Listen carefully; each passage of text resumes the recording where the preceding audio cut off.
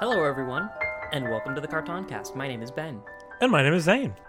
And this is the podcast where we review old cartoons to see how we feel about them. Yeah, a lot of adults. feelings today on the podcast. I am melting, boiling with emotion. Not really, it's okay, I guess. I'm boiling so hard that I go back to freezing. You ever do that? It's called hypothermia, and it's a real problem. Yeah, I think your emotion chart is just a thermostat. That would explain why it was $9.95. What? And this is a podcast where we don't know how much a thermostat costs, but today we're checking out a movie. It's our Bootlegg'd segment, everyone. Huzzah! We're looking at a movie that has been heralded from the nearly the dawn of the podcast, when I grappled with tangentially the notion that Inside Out existed, but deigned not to watch it for almost a decade. For no reason, basically. For no reason. No, I knew I'd love it. I mean, it's not really... it's kind of interesting that we didn't ever touch on it because it came out just after we started the podcast, and it's a Pixar movie, and we haven't done one of those yet. Oh, Zane, and I saw it when it came out in theaters and loved it. I didn't realize that you watched it at that moment, but I remember in our early years we were stuck in the B fever of B movie, and no, that was way later. But we had the heady heights of Fievel and He-Man. Like, there was a lot churning around in the old noggin. Yeah. There's a lot to get to. Now we've got to all of it. Cartoon over. No more. Yep. So we have to get more recent stuff, so we're checking out Inside Out. Zane, what are your memories about it? So this movie came out in 2015. It's a Disney Pixar joint. Boy, that would have been a better question to ask you. Well, no, it ties in. If avid listeners will recall, that's when I stopped teaching. Oh. It actually came out like the month that I stopped teaching, and my you God, like, that was freeing. Oh, God. Oh, that's what's fucking wrong with them. That felt so good. Because it came out in the U.S. in like the middle of June, which is right when I'm checked out. Yeah, I wonder... Like, I'm sure that wasn't a consideration, but I wonder how many teachers had your exact experience. Oh, all of them, I'm sure. Well, the ones who made the decision to quit, which, More power to them, man. Yeah. We treat our teachers like shit. But I had watched a lot of Pixar movies growing up, Toy Story, Bug's Life. Oh, yeah. Incredibles. And this is deep in the We Can Do No Wrong era of Pixar. When I saw this movie, I was like, I don't ever really need to see another Pixar movie, do I? Because they just kind of melted them all down into this. We're at the tail. We're at the other side of Marvel Endgame, where we can now say, this thing that has consistently made me smile for a long time, I'm good. Yeah, we're set. I'll have a little like final snack with the Spider-Man that came out right after that, and then we're done. Some of the leftovers are totally fine, but like other franchise or other properties or Ben, studios. Sorry, can I cut you off? I thought of a joke that's okay. Oh man, speaking of leftovers, I'm gonna reheat the Eternals. They keep, right? Eternals. I don't remember. The Eternals, the Marvel movie that they made after Endgame? No. I have never heard of such a thing. So I'll edit this into something good. You continue. You can try.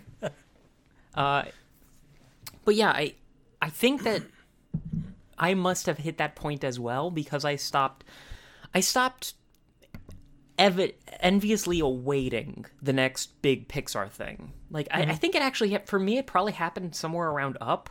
Like, after Up came out, I think I was more or less set for a while. So when Inside Out, when you brought it to me, I think I had a similar feeling of like, yeah, I'm good. Like, if it comes on, great, but I'm not going to be in any hurry to watch it because I kind of already got most of the Pixar.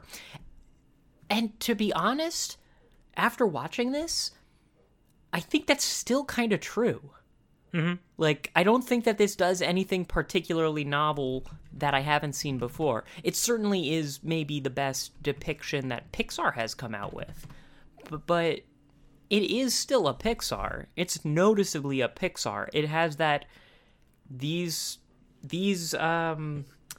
concepts that you're familiar with through childhood are slightly different than you think they actually are, kind of Pixar approach. Yeah, well, it's there was a really interesting meme that came out a few years ago about this. The Pixar lineage, and it's like the year that the movie came out, and then a summary, and it's like 1995. What if toys had feelings? 1998. What if bugs had feelings? And then it's like 2015. What if feelings had feelings? And then 2017. What if Mexican had feelings? Good shit. Which is just very funny to me. Good. We're finally at that level of abstraction. I never saw Up. I suspect that kind of would have hit me in a similar way. The thing is, it's very good. This movie is very good. But I also don't feel like I got anything from it that I haven't gotten in aggregate from other places. It's all presentation. It's all comprehensive presentation and delivery here. Mm-hmm. It's not concept, although the concept is very good. I found that the part that really won me over was how well they could make me empathize with the characters. Yeah, the craft was very intentional. Yes. It wasn't thrown together and not cohesive like we saw in Osmosis Jones doing a similar thing. Funnily enough, Osmosis Jones is one of my big comparison points for this, because it's a how does a body work on the inside kind of thing. Yeah. But as opposed to physiological, this is all, psychological. And I recognize that the major, a lot of theming and a lot of emotional beats are pretty standard Pixar fare. But in addition to being well made, this movie was like made for me. It's like perfect to my interests in ways that I'll get into. And it's perfect to talk about now. Yeah. So Inside Out, like we said, released in 2015. It was directed by Pete Docter, who directed Up as well as Monsters, Inc. prior to this film. And it was co-directed by Ronnie Del Carmen, who served as story supervisor on a number of Pixar films and also directed a couple episodes of Freakazoid I saw. Okay. Sounds good. A sequel will be coming out in 2024 with Amy Poehler reprising her role as Joy. I so want that to be the same kid, and I will get into it later. That I didn't know that it had a sequel, and at the end of this, I didn't either. At the end of this, writing my notes, one of my final things is I really want a sequel, and I want it to pick up during puberty. Yeah. I want them to completely flip the script again. Yeah, I have a few notes about Pete Docter, because he's a doctor. He is technically a doctor, spelled doctor of differently. a sort.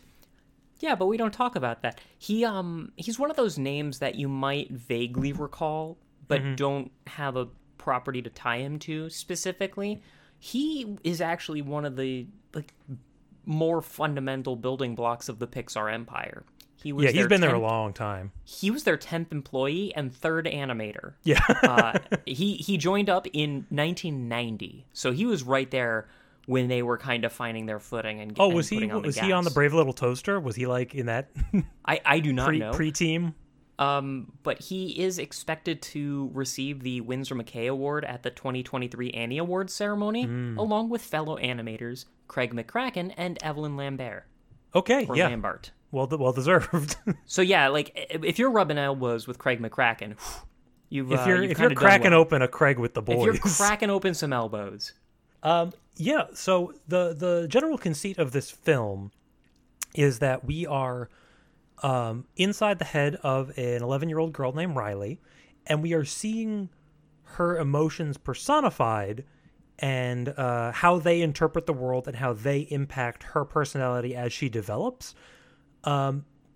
It feels a lot like stuff we've seen like Osmosis Jones. It's a concept that has definitely been around, but has never really been explored as thoroughly and as precisely. We've definitely seen this a number of times. I think that the notion of like we have to externalize this abstract concept was actually dealt with in a few things like storybots, for example. Sure. Like, oh, we need to think about music, but music's kind of hard to peg down. So here's a bunch of like Goobers. Animated notes and rhythms and whatever. Yeah. Like this happens a lot in cartoons. But the theme, like a lot of this episode is probably going to be, hey, this is an externalization of a mental thing, and it's done well. You know, it's good. Like a lot of it, I think, is going to be similar to Osmosis Jones when we're like, yeah, that's how the body works, and it's done well. It's like what they did in Psychonauts, who like, oh, mental baggage is like luggage, but done with like a budget. Done with a budget and with there's expert input. And there's a tenderness to it. Like the conceit of this, it was done like Pete Docter did it based on his experiences watching his daughter grow up. Yeah. And like it's pretty clear that there's like a lot of tenderness to this story, and I didn't expect it because I think that kids movies kind of need to have an obvious villain. There's not one. Yeah, it's interesting that we see characters' personalities broken down into 5 like emotion levers, and yet these are extremely well realized individuals, even like the smaller characters. I agree. It was actually making me kind of hope for additional emotions getting added on the pile later on, and they do something like that. But so I'd like go ahead. I'd like to talk about the emotions, the ones they picked and why, because this is reason one for why this movie hit me perfectly, which is I studied a lot of psychology and neuroscience in college, and boy, they got a lot right. Cool, give it to me, because I know that they like had a bunch of psychologists and a bunch of psych professionals to kind of stress test this script and this world. So tell me what you think. Tell me what you found. I mean, they worked on figuring out how to embody these mental concepts in a way that was useful to the story, and there was a lot of revising and hit or miss kind of development. It was in development for a long time. So in terms of the cast, they had considered 26 different emotions to include and to be a part of it, and they narrowed it down as they streamlined the scope and story of the film to these 5. And what we have are joy, sadness, fear, anger, and disgust. And those are very good choices. They are they're primal. They're 5 of the 6 what are considered universal emotions, and this is an area where it's like, well, this field says that these are the 6 universal. Sometimes there's 7 or 8. Yeah, different they're a fields. lot like neutrinos in that way. It's geared toward a Western audience and sort of the classical psychology. There's other developments. You'll look at like Nirvana, one of them. What do you mean? Well, the way that we use language affects how we think of things. So like homesick has a word in English but not French. Like, gotcha. How does that affect us? In non-Western contexts, they're Americans, this is a very individualistic perspective on what emotions are, whereas in other cultures it might be emotions are part of the connection we have with others and have to be understood in that context. They would be more of a communal sort of relationship. Yeah, so there's different theories on it, but these 5 plus surprise are considered universal because if you go, what they did in the research was they went to all different, places on Earth, including, islands where the people haven't interacted with, the more worldwide globalized system, much more isolated communities, and they recorded facial expressions that corresponded to these emotions, and they're pretty well conserved. Really? Yeah, so like happiness, the smile, looks the same in upwards of 90% of cultures. Sad looks the same in a lot. The ones where it gets a little weird are fear and surprise, because in some places the only reasons to be surprised are because you're afraid. Like, you're not surprised by good things ever, and so there's a bit less there. I will say 5 is the right number for, like, is the maximum number for a good D&D group. So, like, I think that from a pure, like, storytelling perspective and movie craft, I think that trying to add a 6th would muddle the mixture too much. I think that 5 was the right number. And I agree, and I also think surprise and fear would have been too similar for that reason. And fear on his own added maybe less than a lot of the others, but he was fun to watch. He was very Dr. Doppler. I'm not surprised that you enjoyed him. Sometimes I see a 7th emotion, contempt, added. They cut that. I'm also... It's like disgust, but a little different.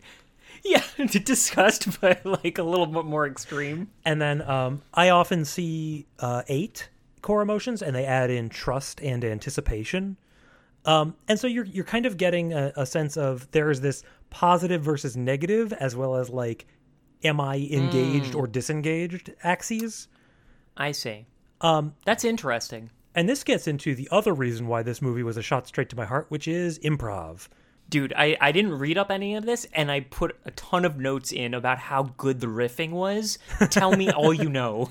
What I don't actually mean the character improv, although I noted one point where I'm like, oh, Ben's going to have things to say about these 2 guards talking about their hats. I love that scene. I didn't even write notes down because it was so insubstantial that not even I could comment on it. But no, so in my improv group, we separated our training, over 2 semesters, and then every year you get new members and you kind of have to revise things. But the first semester was always like scene basics, things like setting up a scene, learning the game, escalation, etc.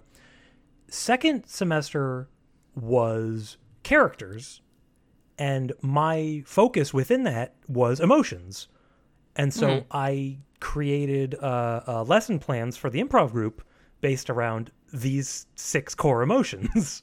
Dude, that's amazing. And because we were a musical group, we would do things like, okay, both of you enter the scene with an emotion picked, and then the musician will come in with a tune that has a different emotion, and you have to merge them. Because you can do hybrid emotions. That's really good. You can do anger and happiness as sort of a Schadenfreude, right? You can do a lot with emotions, and it's I love it. I can read about this never-endingly. It's really good. Like, I enjoyed watching all of this, and like my inner Freud was salivating over trying to break down these emotional concepts into kind of easier to digest parts. Yeah. What you said about the do one emotion and then hear music and try to merge the two, I think is a thing that we don't recognize how valuable it is in media, but there's certain... I'm getting flashbacks to, like, SpongeBob, of all things. Yeah. Where, like, SpongeBob will be so clearly elated, and then you'll hear, like, a sad violin as his expression deflates. Mm-hmm. It is not only a good joke, it is something that is so easily communicated to an audience. Like, start with one, and then we kind of, we accrete some mass from this other emotion until we get something kind of complex. And that's one of the weaknesses of the discrete emotion theory, which is it, in actuality, runs a lot more on a continuum. I remember a while ago, Super Eye Patch Wolf video had he was trying to describe the difference between shonen and seinen, and what he came to was that, to oversimplify, shonen is that logic governs emotion. Seinen is emotion governs logic. Interesting. Where, like, the things that you are thinking are because your emotions are kind of pointing you in directions. And something that is, I hear communicated often by people I really respect is, like the Duckfeed people would comment, like Gary would comment pretty frequently, that it's really important to accept conflicting sets of emotions in yourself, because to not allow that makes you really fragile as a person. Yeah, it's like when you play D&D and you are forcing yourself to fit the alignment axis that you've chosen.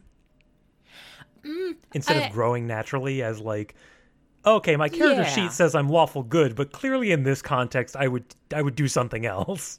Podcasting makes it easier because all you have to do is be lawful funny, and like the rest doesn't really matter. But yes, I agree. But Ben, tell me about the emotions as characters in this, as well as their perfect voice casting. Yeah, this is an incredible voice cast. As befits, Pixar at the height of their power. So, the main character is Joy. She is the first emotion that Riley gets. Opens the eyes, wonder, that whole Santa Claus thing, whatever. Voiced by Amy Poehler from Parks and Rec, as well as a bunch of comedy stuff, and even had a bit part supporting role in the second season of The Awesomes. I forgot about The Awesomes. Proc's girlfriend, yeah. And I think this is where, you have a big studio and a big production. You can pick actors, not just for their line read, but for the cultural context of them. Amy Poehler in Parks and Rec, like, that character that she does maps on very nicely onto Joy here, and you can feel her pull that experience in the same way that you have for anger and for disgust. The nice thing about Joy, and she is kind of the focal character, so I don't mind taking a little longer on her specifically. There's a lot about her. Is that she also kind of... You can see, especially through the first half of the movie, like, that there's a lot of problems of just trying to force happiness when there's not much to be happy about. It's toxic positivity. It's one-to-one gripes about the boss. Like, this is a good boss paradigm, like trying to like force a smile to get people to come to the meeting. Like, they probably don't feel the way that they have to express themselves. Oh yeah. And it's real cringy to watch. By design. Like, she's you're not supposed to like her kind of halfway through the movie. But yeah, I got a lot of like bureaucratic forcefulness for the purpose of the bottom line. It doesn't really communicate joy a lot of the time. You see her coming up with reasons why something is good because her identity is centered around things being good. And like you say, that fragility, the other emotions are much more subdued in their roles because Riley, the character, as we'll see, has her identity placed on top of this core positivity, and that's put on her by her parents. And so we watch that kind of crumble away because it has to for her sanity. Yeah. And that sounds like really dire because it's all phrased from within a person's mind. So you often get the whole,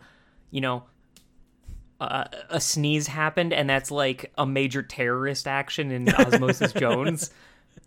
So you get that kind of conflict of scale.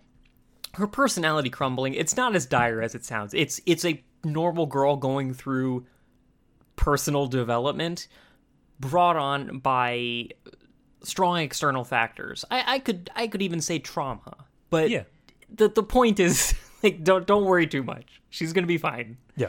Some other characters. Sadness is portrayed by Phyllis Smith. I recognize the voice, but I couldn't place it to a particular place. It's very good.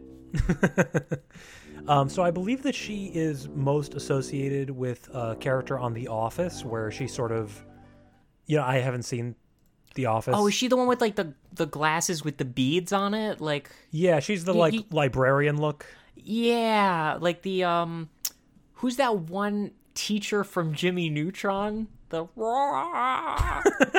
one? That's the one she reminds me of. It's fascinating that you're more accurate than you probably should be. Disgust is Mindy Kaling. Mm-hmm. Yep, she's pretty much all kinds of stuff, SNL kind of things. Yep. Fear is played by Bill Hader. I originally thought that it was Vicini. Oh, you thought it was Wallace Shawn. Wallace Shawn, thank you. Yeah, that wouldn't be bad. Bill Hader, he's not really doing his normal voice here. I haven't seen him in a lot, but I always love him. Mm-hmm. No, I think he does a great read here. And then voice I could pick out of a 30-car pileup, Lewis Black playing Anger. There's that cultural context I'm talking about. It's so funny that him playing Anger is the gentlest I've ever heard Lewis Black. Right? I remember Mom and David once going to like a Lewis Black show at Mom some point. didn't know what she'd she'd gotten herself into. She knew. She liked him when he like guested on the Daily Show or something, but like they got home and David was like, yeah, it was really good. And Mom was like, he swore a lot more in his live stuff. Like it was the first time Mom had understood what stand-up was. Honestly, I think I could go to a Lewis Black show and still be surprised by how much he swears. That feels true to me. Yeah, it's unbound. Like in the movie where he's like, "Ooh, I've been dreaming up some good curse words if you want to hear them." Yeah, like he's making new ones up in his spare time. Yeah, so those are the five main. Oh, those are the five main emotions. No, go ahead. And their character designs, these are all over the posters. Like, these are really well designed. They're color-coded. They were designed to resemble evocative objects related to their emotions.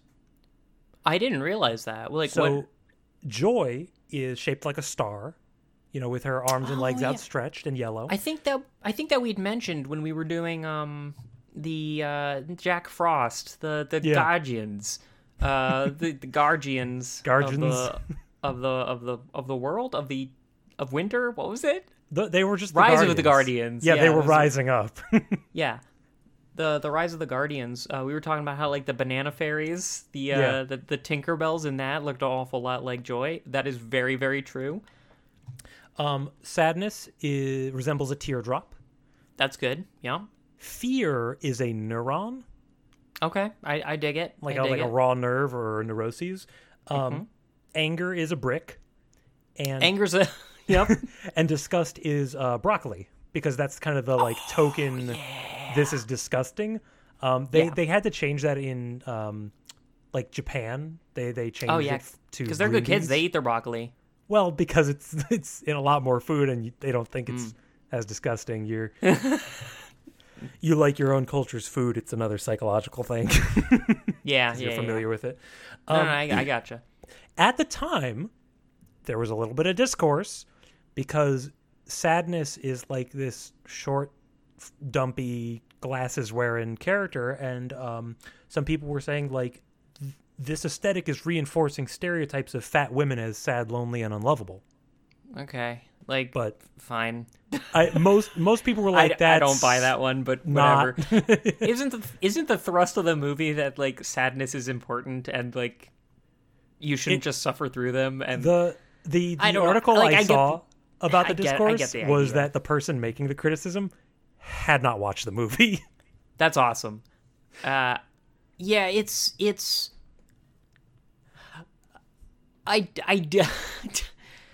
It has such the internet sort of phenomenon of this person's looking for a fight. Yeah.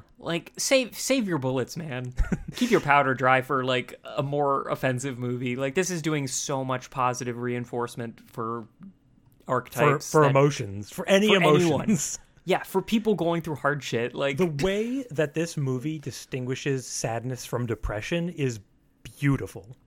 I saw that as was one of the selling points of it is that and it didn't really vibe with me how sadness and depression were different, and when I read that was a major distinction in the process of making this movie. I was like, oh shit, that is what that is. It's depress, you're depressing, trying to lower the oh yeah, I kind of considered the definition of depress in the word depression for the first time. Dude, come on, man. You know this guy firsthand.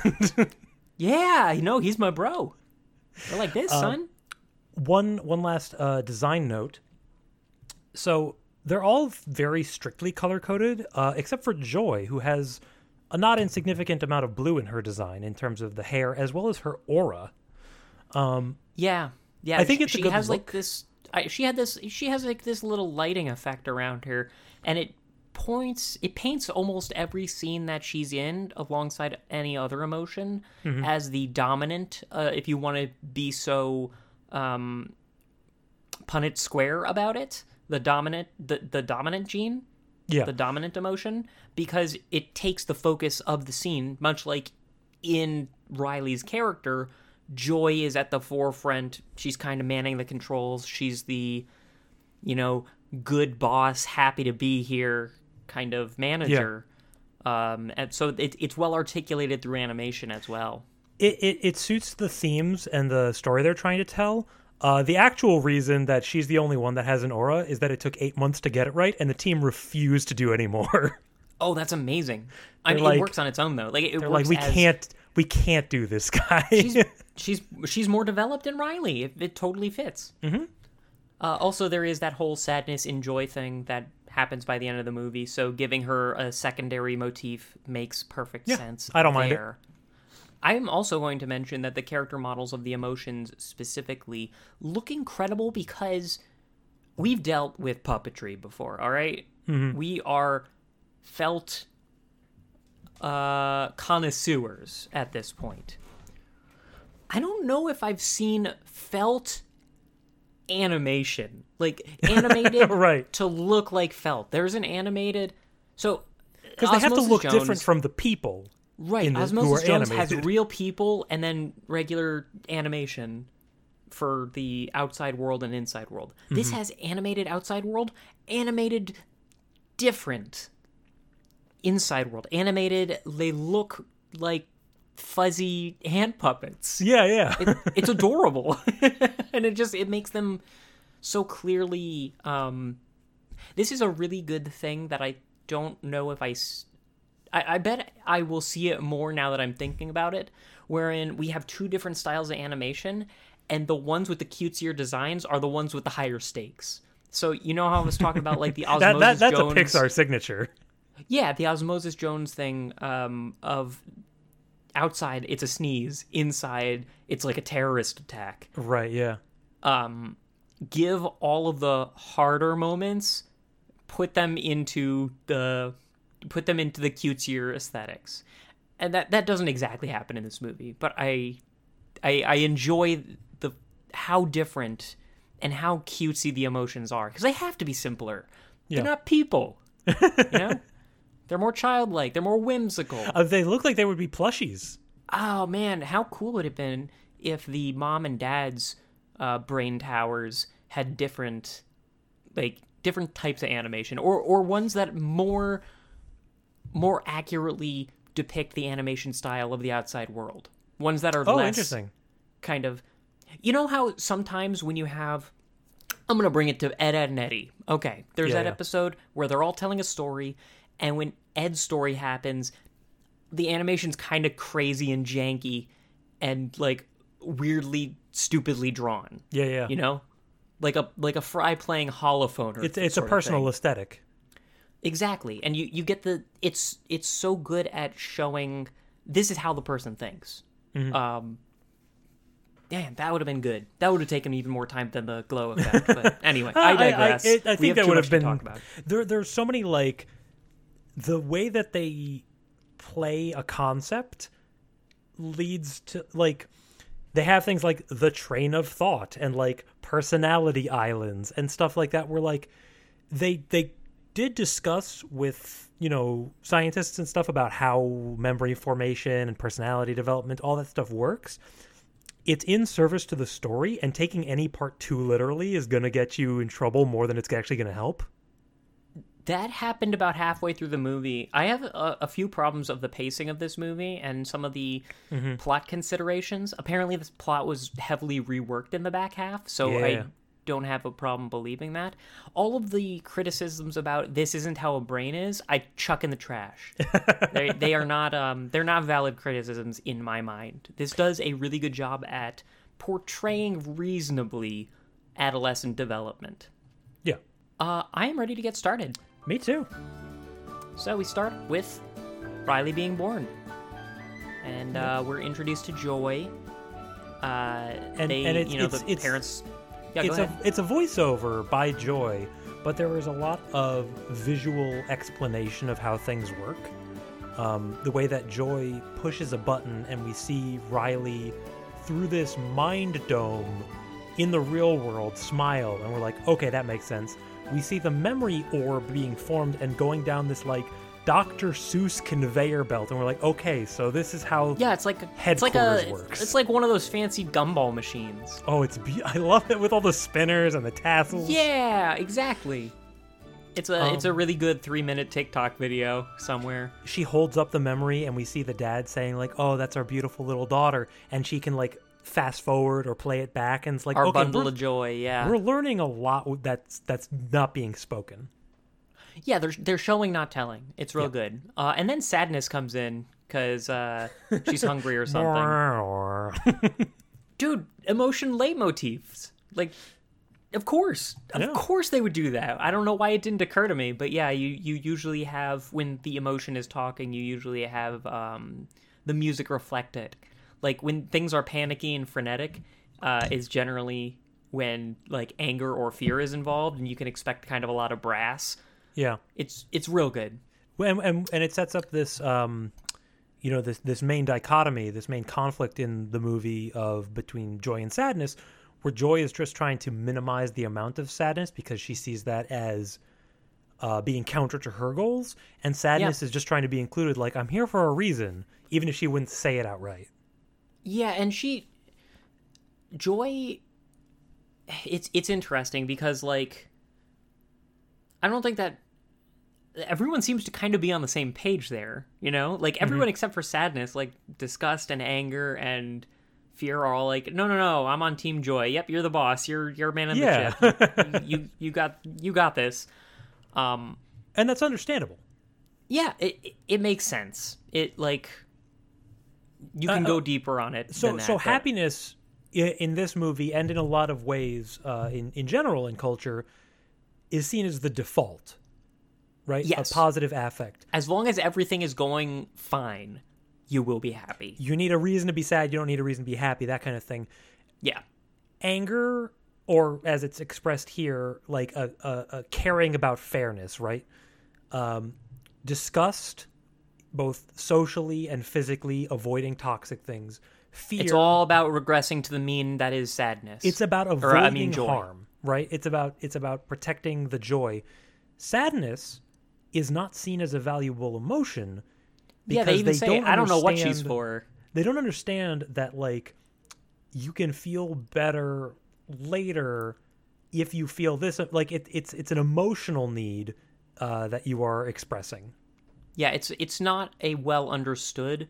You can't really tell what the purpose of it is. They even say that, and that is the nut that we're going to crack over the course of this movie, is why is sadness here? Yeah. And joy and sadness being here first makes sense from a developmental perspective. At the beginning, babies really can only experience and express positive versus negative, like I'm good versus I need something.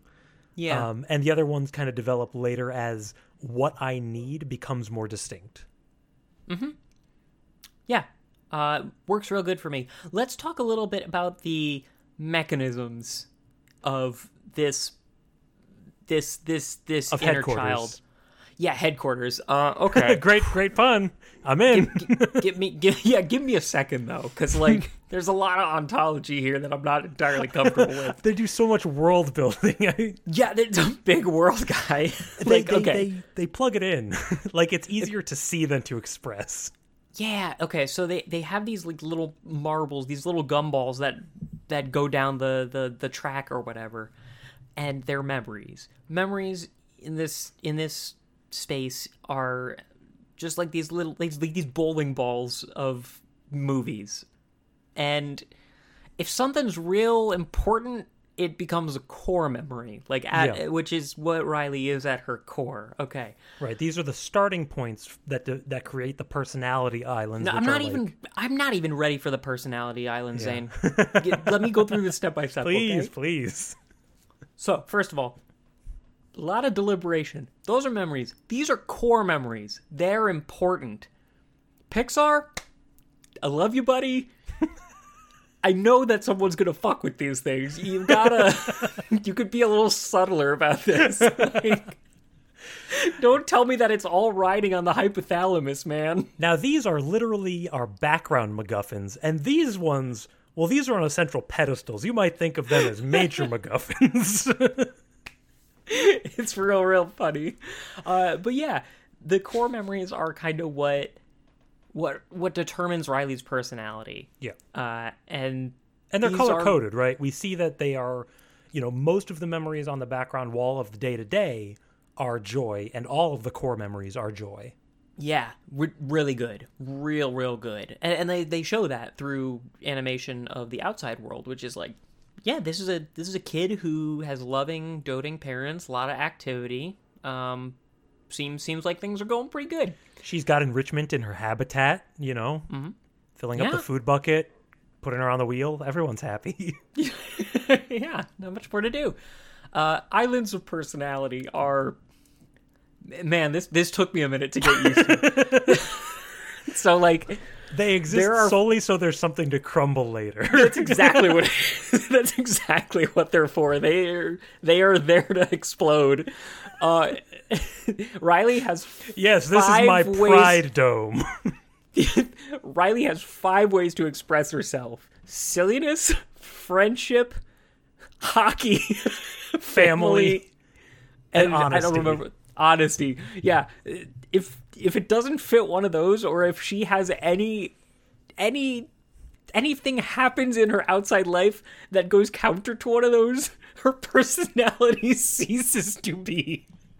Well, so this is where it gets tricky when you try to take things too literally. It's emotionally true. Because so much of the show, of this movie like fires on all cylinders. Things that are just completely wacky nonsense, I'm just like, all right, you get one.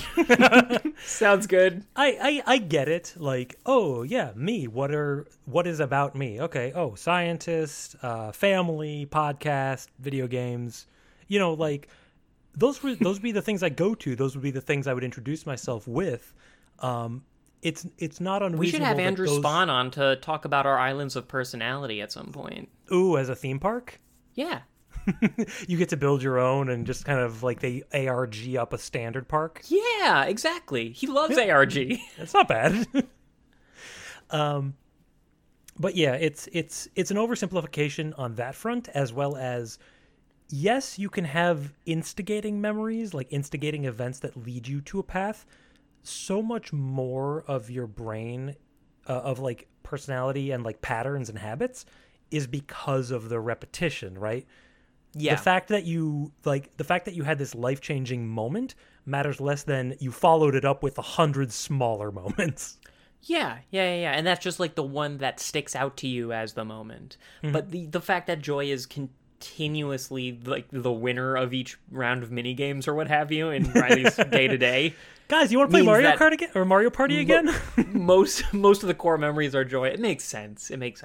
And we see them at the end of the day dump all the working memory balls into long-term storage. I love it. And later on, we'll see that when she sleeps, memory workers get rid of memory she doesn't need anymore. So good.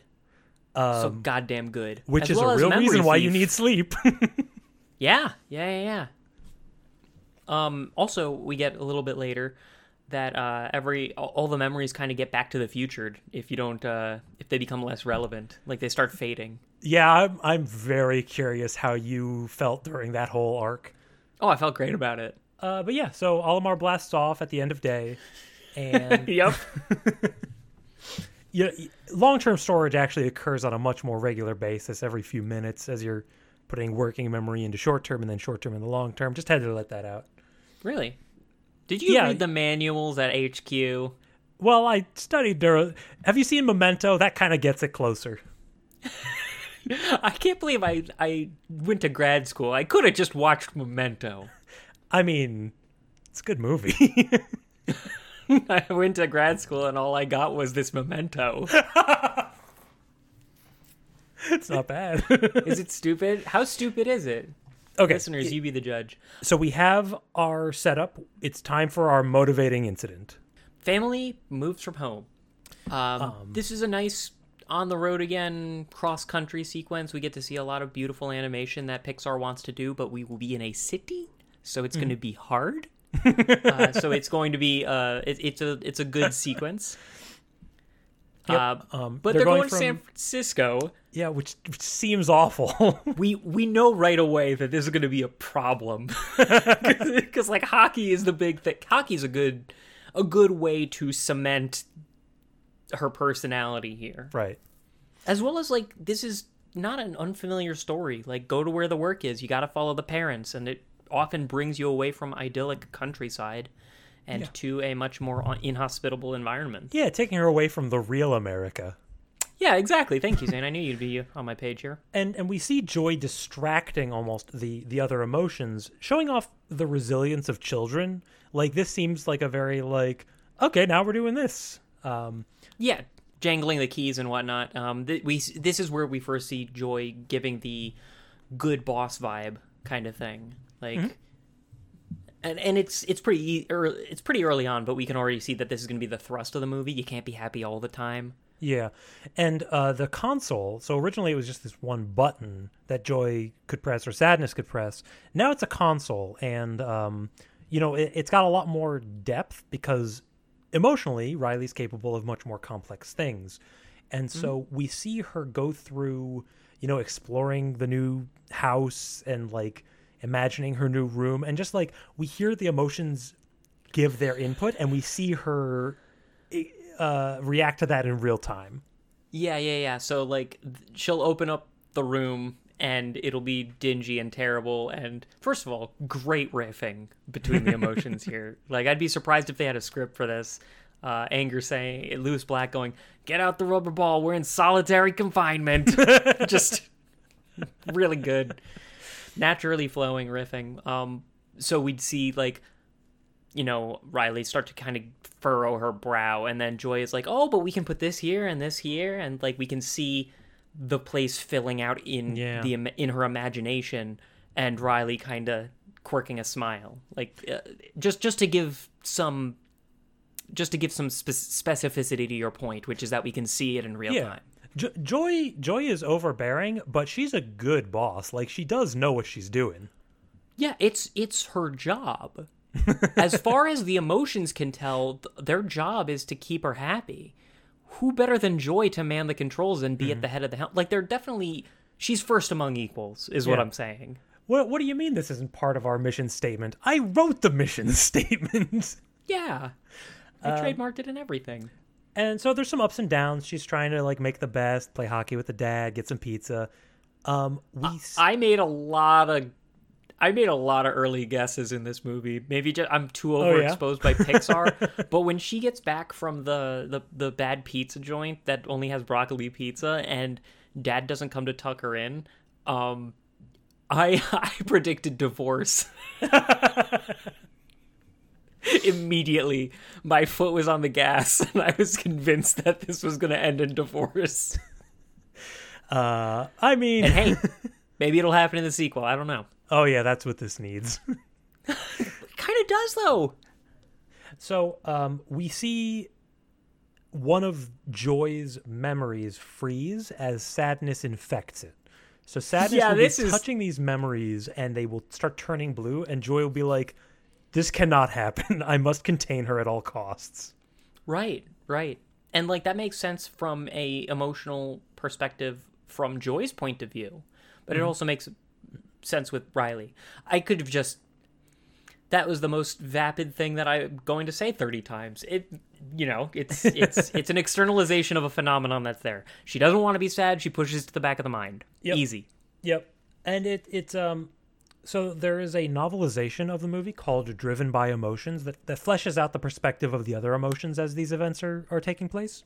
And apparently Sadness's actions are caused because she feels the memories calling out to her because they need a tinge of sadness, because Riley's getting older, these things are in the past. That's a natural, response to getting older, is to say, right. Oh, the past was good.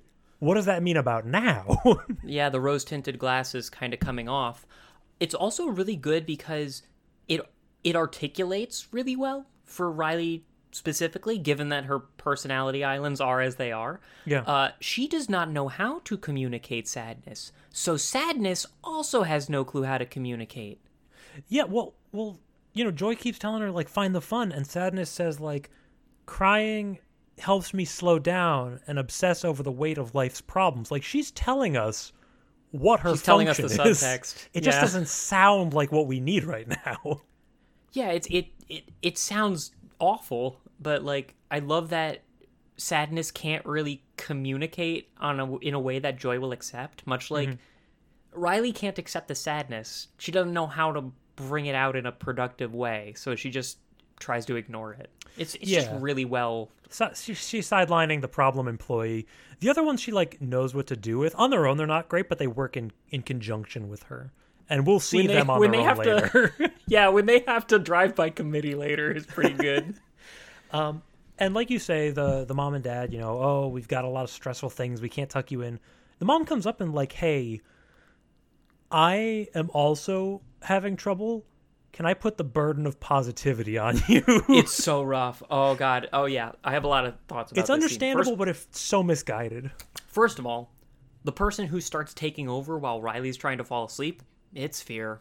I mean, perfect. That's when that would happen. And I like how the other emotions start overthrowing Joy. Like, the burden is too high. No, there's nothing good here. Yeah. Don't focus on it. And just at that moment, the mom comes in and says, no, focus on the joy. You got this. And, like, the whole audience, I can only imagine how it was in theaters of, like, everyone kind of going, cringing, because, like, it's the worst thing for our emotions at this moment. I think is to be told to be happy. I think older audience members caught, like, they understood that was not supposed to be encouraging. Yeah, that's not good. The younger crowd.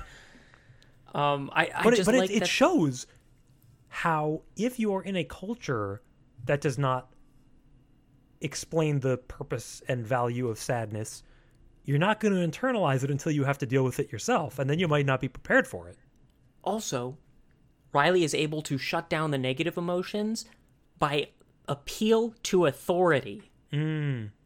Anger says, well, can't argue with mom. Like, that's that. Like, I got nothing to say to that. I'm out of tricks. And they all agree to give it back to Joy. That's so good. Like, where, like, Riley hearing her mom say, hey, I need you to be happy, is just, it's enough to hand the control back over to Joy. Which is bad in the long term, but it's good as for the way that this movie articulates.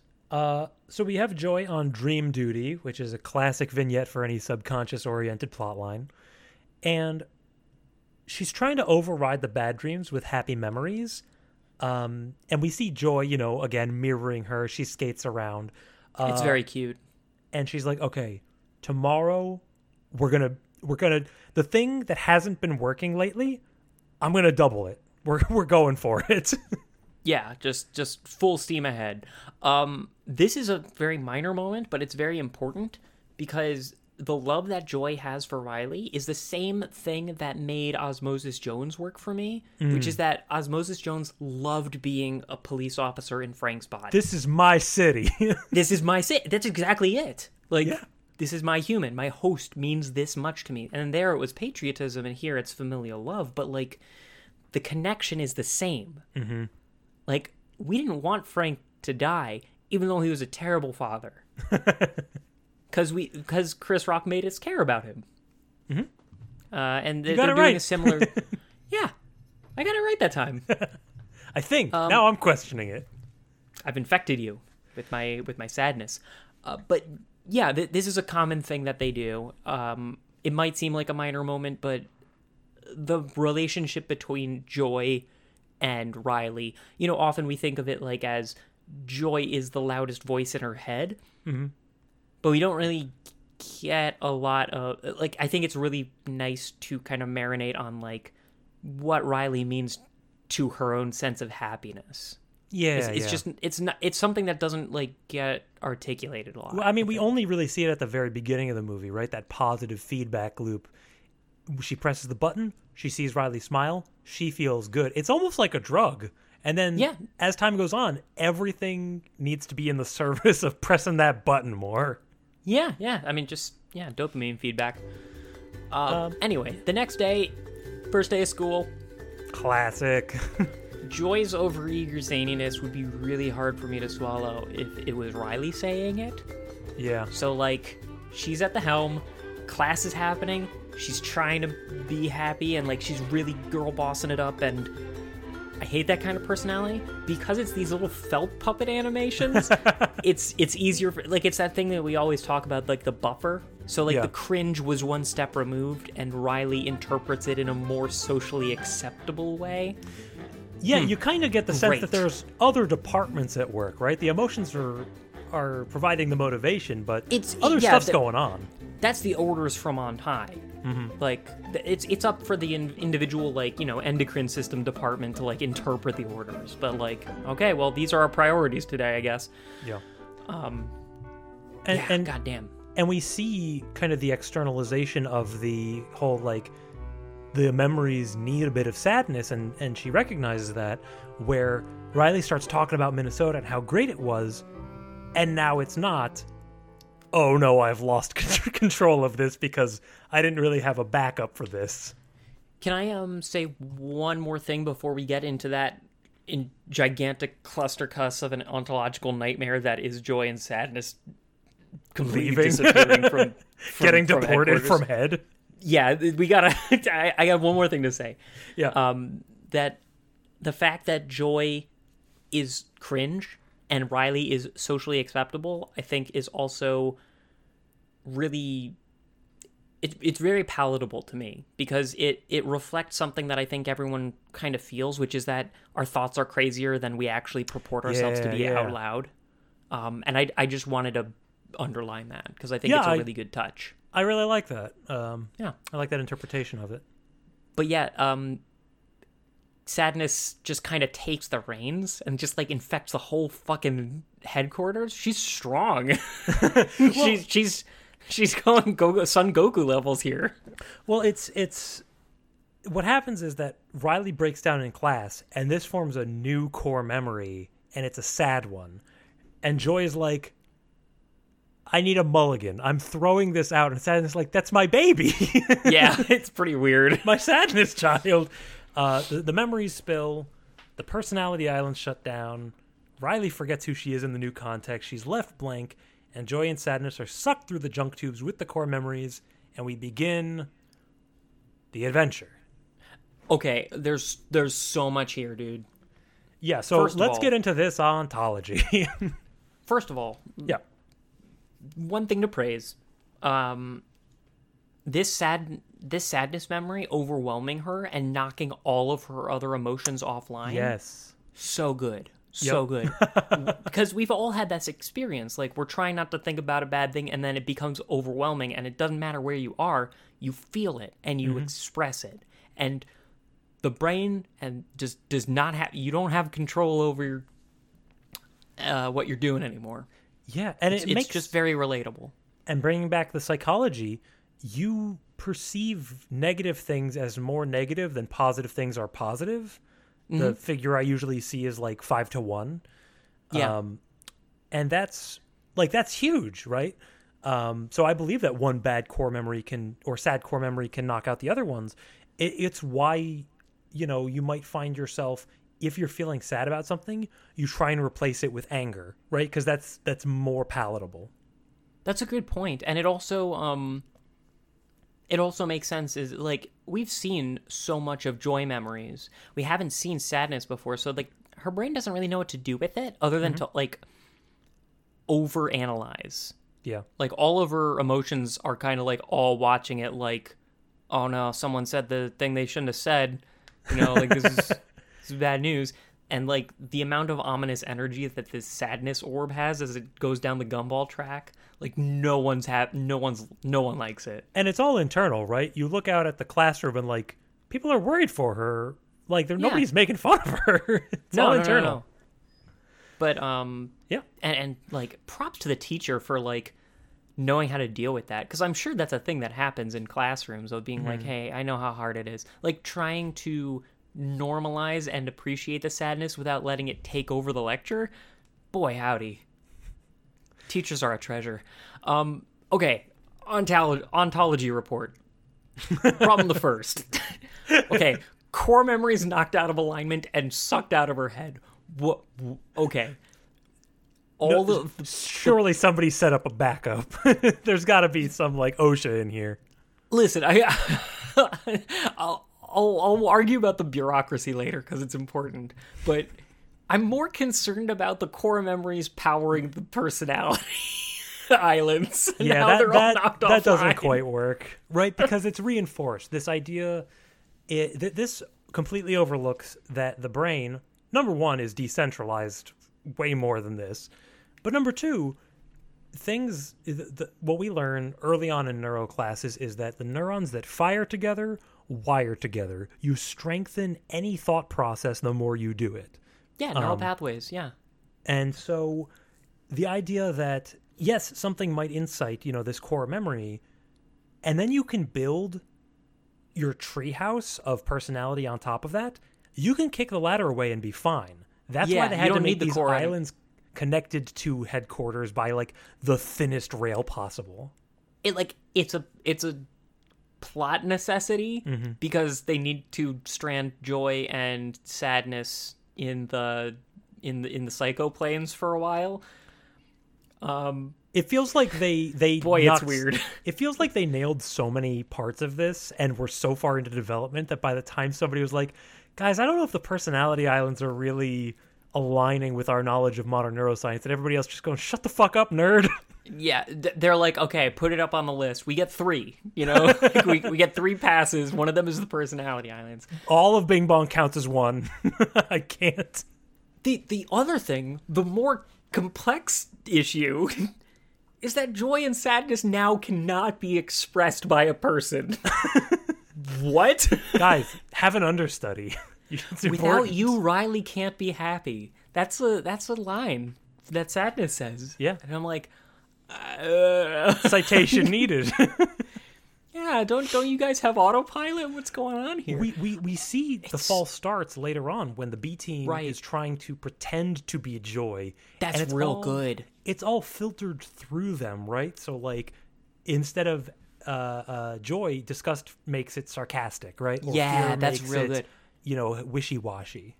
I love how it articulates, and it's like, yeah, a person who can't really be happy at this moment because there's too much difficulty is going to lash out. It makes perfect sense. I love how little interactions like that just completely break this visual metaphor and make it so unbelievable. Like, I couldn't stop grinning when this happened. when the core memories and joy and sadness were expunged from headquarters, it so went into contrast with every rule that we painstakingly built up so far that I just cracked up. I couldn't stop laughing at the personality island shutting down. It's so funny to me. It's like, okay, we have to allow this for convenience. We'll be here all day. But yeah, joy and sadness go to long-term memory storage. They get yeeted out of the headquarters and they end up in long-term memory, which is a giant library. Yeah. Now, in the real world, we see the immediate effects of what happens when joy isn't there in this dinner scene, which is, I think this was kind of a highlight. Like, this was in the trailers to kind of clearly explain what they're doing here. But it's also really neat to see this isn't a Bill Murray situation where he's the only conscious person in the world. It's also not a Bill Murray situation where he's the most disgusting human on earth. Right. But everyone has these memory constructs. Everyone has had an awkward dinner with their parents, Mm-hmm. It's very well observed. But I love the specific well observed things of like family that just moved in, they're all distracted, they're all stressed out. Eating takeout. And mom's like, how's your day? It's fine. Mom's trying to keep things moving. The dad is checked out. When the mom like tries to get his attention and you see his brain guys watching the game. Yeah. And she's like, and they're like, what the hell? What does she want? Oh no. And she like nods over to Riley, like, look, do something about this. And he's like, how was your day? It's like, oh no. Yeah, smack him on the forehead. This scene is so damn good. And I'm so glad that they reprise the idea in the credits, where we're not just getting Riley's emotions in her headspace, we're also getting the mom's and the dad's. And I noticed the expanded console when we go to the mom's headspace, and they're all... It's not Joy running the show. They're working together as a team. They're working as a team. They're doing it by committee. And, you know, you don't... In the mom's head, Sadness is her leader. You don't think of the mom as sad. You think of her as, like, concerned or worried. Yeah.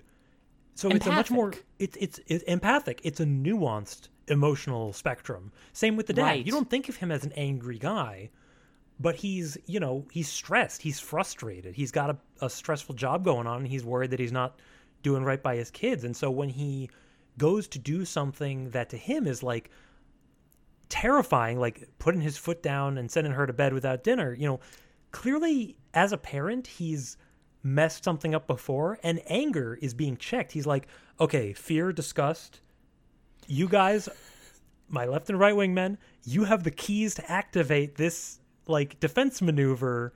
God damn it, it's so fucking good. And it's surprisingly elegant. It's very elegant. When they did the freeze frame and they were about to go into the dad's head, I played a little game with myself where I was like, okay, what is it going to be? And I guessed like the mom's, but less functional. And it's so much better than that. First, he's emotionally vacant because he doesn't have the emotional bandwidth to be there at that moment. So all of them watching the game, that's him emotionally checking out of dinner. Mm-hmm. Which, by the way, this is a very familiar story. It doesn't have to be this way. Parents can both be nurturing, but like the mom being the present, emotionally available one, the caretaker, and the dad being the breadwinner. Like this is a very old story, and to have this new spin on it is really, I appreciated it a lot. And then once they're not emotionally checked out, them becoming a military installment, like this being a military installation, and like I like what you said, like anger is checked by these other emotions. Like, okay, is it time to go to DEFCON 2? Yeah. And then we get the great joke that never goes old for me, which is DEFCON 2 is telling her to go to her room. It's the sneeze thing again, but they have to insert the keys. It's so good. Oh, yeah. And you know, the mom is like, oh, why did I marry him? Like, it's the classic sitcom marriage gag, but it's done a lot more artfully. And the fact that we can see inside their heads and like, we want these guys to all work out. Yeah, it turns what is well understood to be a hacky sitcom family joke into a masterpiece. Like, this is a masterpiece of a scene. Yeah. It's there's so little you could do to make this scene better. I texted you last night, and I said this movie is genius. This was the scene that made me say this movie is genius. Oh, yeah. Nice. I was wondering which one. Yep. So that's kind of a prelude of what we can expect in the real world. We can go a little bit farther on it before we get back to joy and sadness territory, which is dad comes up, he knows they overreacted. Yeah. You don't see it, but you get the feeling like the mom kind of cussed him out. Yeah. Like, go fix this, you fucked up. And he's kind of got that sheepish kind of gait to him, rubbing the back of his neck. He opens the door. He's like, hey. He doesn't know how to just be sorry, so he has to kind of goof it up a little. Like, are you still my funny monkey? Yeah. I get it. Big dad energy, this guy. Yeah, and not in a good way, but in a very relatable way. Yeah. And the fact that he's trying to be a goofball. He's trying to start up Goofball Island, but the core memory's not there, and so Goofball Island is going to just be destroyed. Okay. Zane, are we deliberating too much on this, or is this what we expected? This is what I'm here for. I wanted to spend a solid 3 hours dissecting every little nuance of Why did they do it this way? Well, here's a little nuance. Riley thinks that she should be goofball because this is dad being goofball, and that's kind of their dynamic. Yeah. We saw it earlier with hockey scenes. This is a good relationship generally. And she can't force her personality to do it. Yeah. So, like, the motions aren't taken care of, so the personality can't be expressed. Yes. The crumbling bit, that's a little much, but it's Island's personality, so we give it a pass. It gives them an action chase scene that's short and functional. Like, it doesn't belong here, but it gives us a sense of stakes for getting back quickly. Let me set the stage a little bit. So we look at joy and sadness in the psycho planes. They're in the book stacks of long-term memory storage. Mm-hmm. And the quickest way back is to walk along the pathways from the islands of personality toward headquarters. Mm-hmm. And the one that they try to walk down is Goofball Island. And then it starts crumbling. This it gave me real Balto flashbacks. We're like, need a chase scene. We need some dramatic stakes. Oh, there's 5 islands? Bet we're gonna have 5 of these. Yeah, it's real bad. I wish that this hadn't happened, or that we just cut to joy and sadness starting to walk down it, or like being like, hey, we can walk down that way, and then it crumbling without them needing to do the, Scooby-Doo scramble away from a collapsing staircase at the exact rate that it is collapsing. Yeah. I hated that, actually. And they give us a sense of the stakes here because below the islands and these tiny, thin rails connecting them to headquarters is the memory hole, where things that are forgotten and obliviated. Yeah, this is Hades' death pit. This is like when you're watching Yu-Gi-Oh! And they're playing cards, and then somebody mentions the Shadow Realm. yeah, I'm sorry, I get dissected in the Shadow Realm, and my soul is sent to oblivion. Do I have to? Can I opt out? He just hit me with a clown card. Like, are you sure? Yeah, just summoned a burger. we need a Mordor, right? The walk into. But yeah, I like the abstract notion of the memory pit. We're gonna get back toward it, but I think that is quote unquote. It's not even the villain. It's just a necessary part that they need to overcome. Yeah. As they get back toward headquarters. I was so invested in headquarters and the dynamic of those 5 little nitwits interacting together that my heart sank when I realized that the rest of the movie was going to be them getting back. Yeah. I was really looking forward to more of shenanigans. Just headquarters shenanigans. Yeah. Yeah. Like just early like on them all working through it in a way that was internally consistent with the rules they expressed and not making new ones and burning the old ones behind them. We didn't mention a great early scene where like Riley's growing up and she's like forced to eat broccoli and disgusted like that's poison. We're not doing that. And then Dad's and like everyone shakes her hand like nice one, you saved us. And then good looking out. Her dad's like, okay, then no dessert. And Anger's like, no dessert, huh? And then the dad moves the broccoli in like an airplane, and he's like, oh no guys, it's an airplane, everything's fine. Like you wanted just that. Yeah, that was really good. Did he trick me into eating the broccoli, or did I trick him into presenting it in a fun way? I really appreciate the vocabulary that this movie provides, like young children watching it, in terms of explaining how they're feeling. So like when they can't muster up the positivity that they want to have,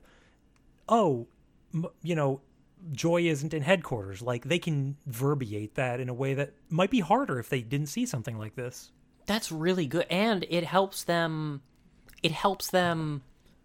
sink into that thought process of like, oh well, why isn't joy in the headquarters? Like what knocked it out of alignment? That's actually like a very useful therapeutic technique for a young kid to be able to foster. And like just thinking about it now, I'm like, yeah, I should have watched this when I was really young. Well, Ben, it came out in 2015. Would have saved me a good couple of years there, probably. But yeah, and like the term core memory is still being used pretty heavily in the cultural lexicon. Like you can say that and it means something. I think that people have a if not a precise definition, at least like a abstract understanding that like certain memories are more important than others. That they like are kind of things that you turn back to when you're thinking real hard. You know, like when you're throwing the mind back and being like, well, when's the last time I, really enjoyed a meal? You know, that kind of thing. Just like certain things spark up. I think that's something everyone can relate to. For sure. So we're in the memory stacks. Mm-hmm. First of all, Joy is tripping all over these core memories. It's one of those show don't tell moments that I really enjoyed, that they're brighter than all the memory stack of memories. Mm-hmm. Not expressed in any way verbally. You just see it. Yeah. Like, they're in a pile of memories, and you can immediately pick out which ones are the core memories. And Very she's good. like, she can barely hold all of them. She can't give them you can't sadness. trust sadness with them. Yeah. She can't drop any. Like, these are her babies. You can't allow sadness to corrupt these core memories. You can't allow, and in a kind of meta way, Riley can't allow her childhood memories to be interpreted in a way of sadness. Yeah. Like, that's what sadness was trying to do back in HQ before they got yeeted. Right. So, yeah. And Joy tells Sadness to, like, find their way out because she forced her to read the manuals of how the brain works, and so she should have a good map. Maybe intentionally being like, okay, Sadness helps you be more analytical about your problems? I don't think so. I think that was mostly just narrative necessity. I didn't hate it, though. Like, it was elegant enough. And they run into these jelly bean memory workers. you want to touch this? Guys. I love these guys. Yeah, this Paula Poundstone.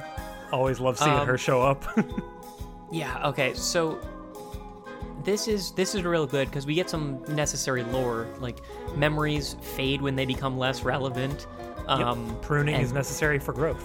And pruning is necessary for growth. Absolutely true. Such good, well-observed little bits of like trivia that kids latch onto. Piano recital. Keep chopsticks and heart and soul. Toss the rest. Yes. What about the presidents? Washington, Lincoln, and then the fat guy. Whatever. Yeah, it just and then like, the gum memory. It's like, oh my wait. God. So the triple dent gum joke deserves direct discussion where they're like, yeah, we toss memories, but sometimes we just shove them back up to the brain space for them. Like this one. Oh, I love the gum memory. Send that up now. Triple dent gum will make you smile. Triple dent gum, it lasts a while. Triple dent gum will help you, mister, to punch that breath right in the kisser. Triple dent gum. Triple dent gum will make you smile. And they use it again and again. Up to HQ for gum for fun. Yeah, and it's like such a well-observed. Sometimes your brain just remembers advertisements from 15 years ago. And we see Riley like humming along. Yeah, and we see Anger being like, "Why is that there?" And like that's how we react when we can't get a dumb song out of our head. We're trying to think about other stuff, and the triple dent thing just comes back. And it's so great because Anger's there to just be annoyed. Yep. Not in the movie itself, but in the official soundtrack, the last track has a few seconds of silence after it, followed by the triple dent gum theme. That's real good. Love it. So it's at this point as we're walking through the stacks that Joy and Sadness meet a memory thief. Bing Bong, the imaginary friend. Ben, did you imagine when we were introduced to Bing Bong that he would stay longer than 5 minutes? I really thought that he was Kusala Goopa Goop from Dexter's Lab. He's got the same shape. Yeah, and they pointed out at some point, it's like, what are you exactly? Like somewhere between dolphin and dragon? Like, I don't know. I'm made of cotton candy. I don't know. It's a good question. I'm not really sure. Sadness is the one who asks it, by the way, so it might be that analytical thing again. This is voiced by Richard Kind, who, again, a great performance here. Yeah, he's got that face that's like made for late era PS3 games. I know what you mean, and it's deeply rude. It's rude. Extremely hurtful to a person we don't know. No, I like Richard Kind. He looks low fidelity, You're not really helping. The only thing I remember him from is he's that the episode hypochondriac. of Scrubs. Yeah. He's the hypochondriac from Scrubs, yeah. Me too. God, we But gotta get out more. He's an extremely good voice actor for this role of, like, past his prime comedian who used to command a lot of respect. Yeah, an off-brand Dangerfield. Yeah, a little bit. Yeah, so this is an imaginary friend, and he wants to help them get back because they kind of make a deal like, wouldn't you love to play with Riley again? He's like, oh boy, wouldn't I love that more than anything. I'm more or less convinced that he was trying to kill them at the outset of this. Interesting. Because I think that he has no small amount of antipathy toward Joy for being the new source of joy in Riley's life, or like the sole remaining one. Like, he got kicked to the memory fields back when she was 4, right? I think this movie does a pretty good job of externalizing menace. Like, everyone in Riley's brain is on the same side. That is true. I think that maybe it's just because I'm used to the Disney method of villain is somewhere here. I'm looking for the Candy King. Where's the Candy King? Or not. Yeah, it was the Candy King. What was Turbotastic? That's right. From Wreck-It Ralph. Yeah. Which, or, by the way, lots of love in Toy Story 3. By the way, when Riley goes to sleep, lots of Wreck-It Ralph, we're clocking out for the night kind of vibes. Yeah. But yeah, he is first encountered as a memory thief, and then if you interpret it the right way, he's trying to get them killed. So, like, they eventually make their way into, they're trying to get to the train of thought, because train of thought always goes to headquarters. Yeah, it's hard to catch. Ontology. Ben, how do you feel about train of thought? The Ontology Police puts this at a 3 out of 5. Yeah, obvious pun. We don't need further explanation. We don't, but I do like that it, like, goes everywhere, and it's, like, close to abstract thought. It's very clearly a moment in the movie where, like, we got more puns. We have to walk through a bunch of adventure forests before we get back to where we need to be. This is one of them. Yep. I had less problems with the abstract thought plane and the train of thought. Imagination Land, that was troubling. It was a little insistent upon itself. It was like, we got some jokes to cram in here. We don't know where else to fit them. I also didn't really care for the abstract plane. It was like a good... What happens is they go I loved it. I like how it commands visually, where they, like, they open this hatch with the word danger on it. And they go in, and they start getting abstracted as they're trying to make their way through a shortcut to the train of thought. Yeah. I like that the abstract zone is near the train of thought. That makes sense. They're both kind of flitting all over the place. The idea that you'd get from one to the other, not too bad. The fact that the abstract thought plane is an incinerator? like a Balto version incinerator. Like, it's here to cause danger. but neurologically, what's going on here, Zane? Oh, abstraction? It doesn't work like this. Okay, so, like, nothing.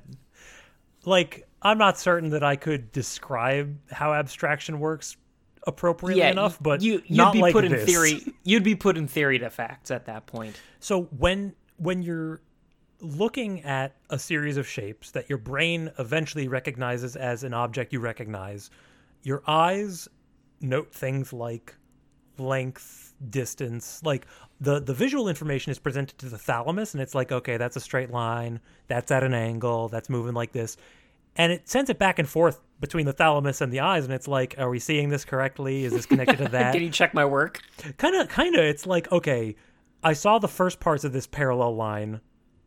I'm going to guess that the rest of the lines are parallel too. Nice. And it's like just, that. It's right enough that we don't worry about it. Yeah, it's just, I don't have a problem with it being that there's like a place in the brain where things get abstractified or unabstractified or what have you, and that it's close to the train of thought. By the time we're in the frontal cortex, where presumably the entire movie takes place, we're not really dealing with abstract pieces unless we are deliberately, like, mentally abstractifying something, like breaking something down into its component parts, in which case it's like a mind's eye thing. This just doesn't really belong anywhere. I just like the visuals. Okay.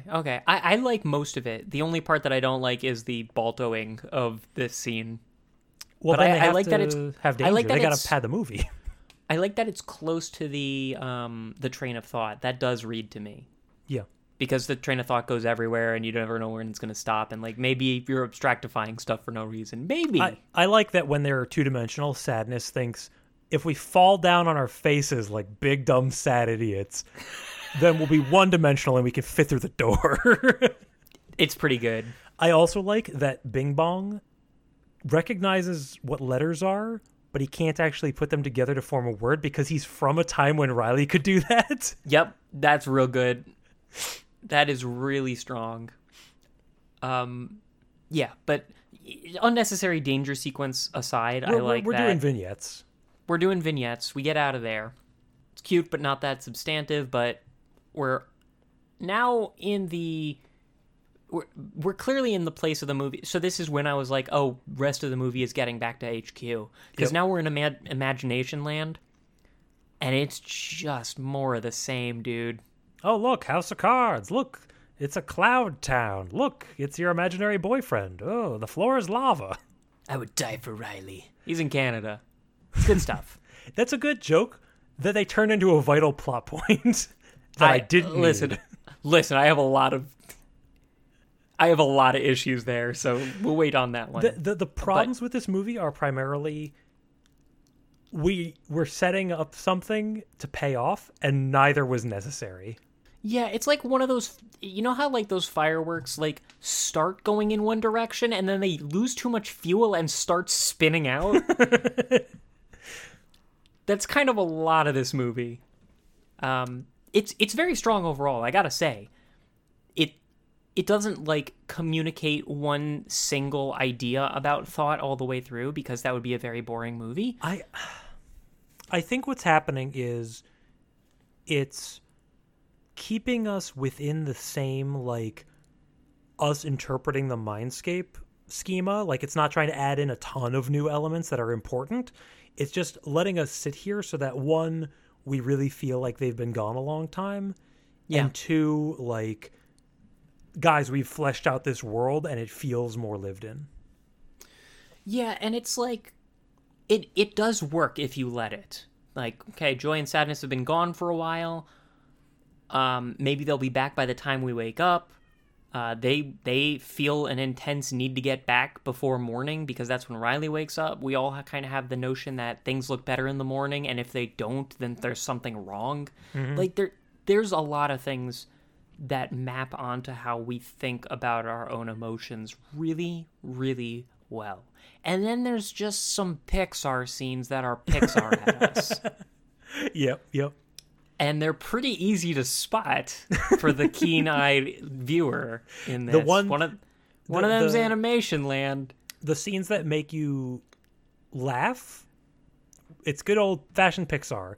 The scenes that make you think and cry, that's the gooey core of the movie. That's where Zane and I are at in our enjoyment. I understand that you have to have the Pixaring as well, but just recognize that when we're papering over some of that stuff, it's because, you know, you've seen Toy Story, man. You get it. Yeah. And there is some good Pixaring later, but first we have to have hockey tryouts. Yeah, so this saint of Riley's mom found ice hockey tryouts in San Francisco within a day of getting there. High priority. Before the moving van had showed up? I like to think that her mom is so neurotic, she actually looked up this ahead of time and wasn't expecting to put it into play just yet. But she knew her daughter like this needed is in case of emergency break glass. I want a mindscape like Riley's mom. I want that committee. I want that committee so bad, Zane. Zane, at the end of this movie, we should be like, what's our committee like? Who has priority? Yeah. I don't. Oh boy.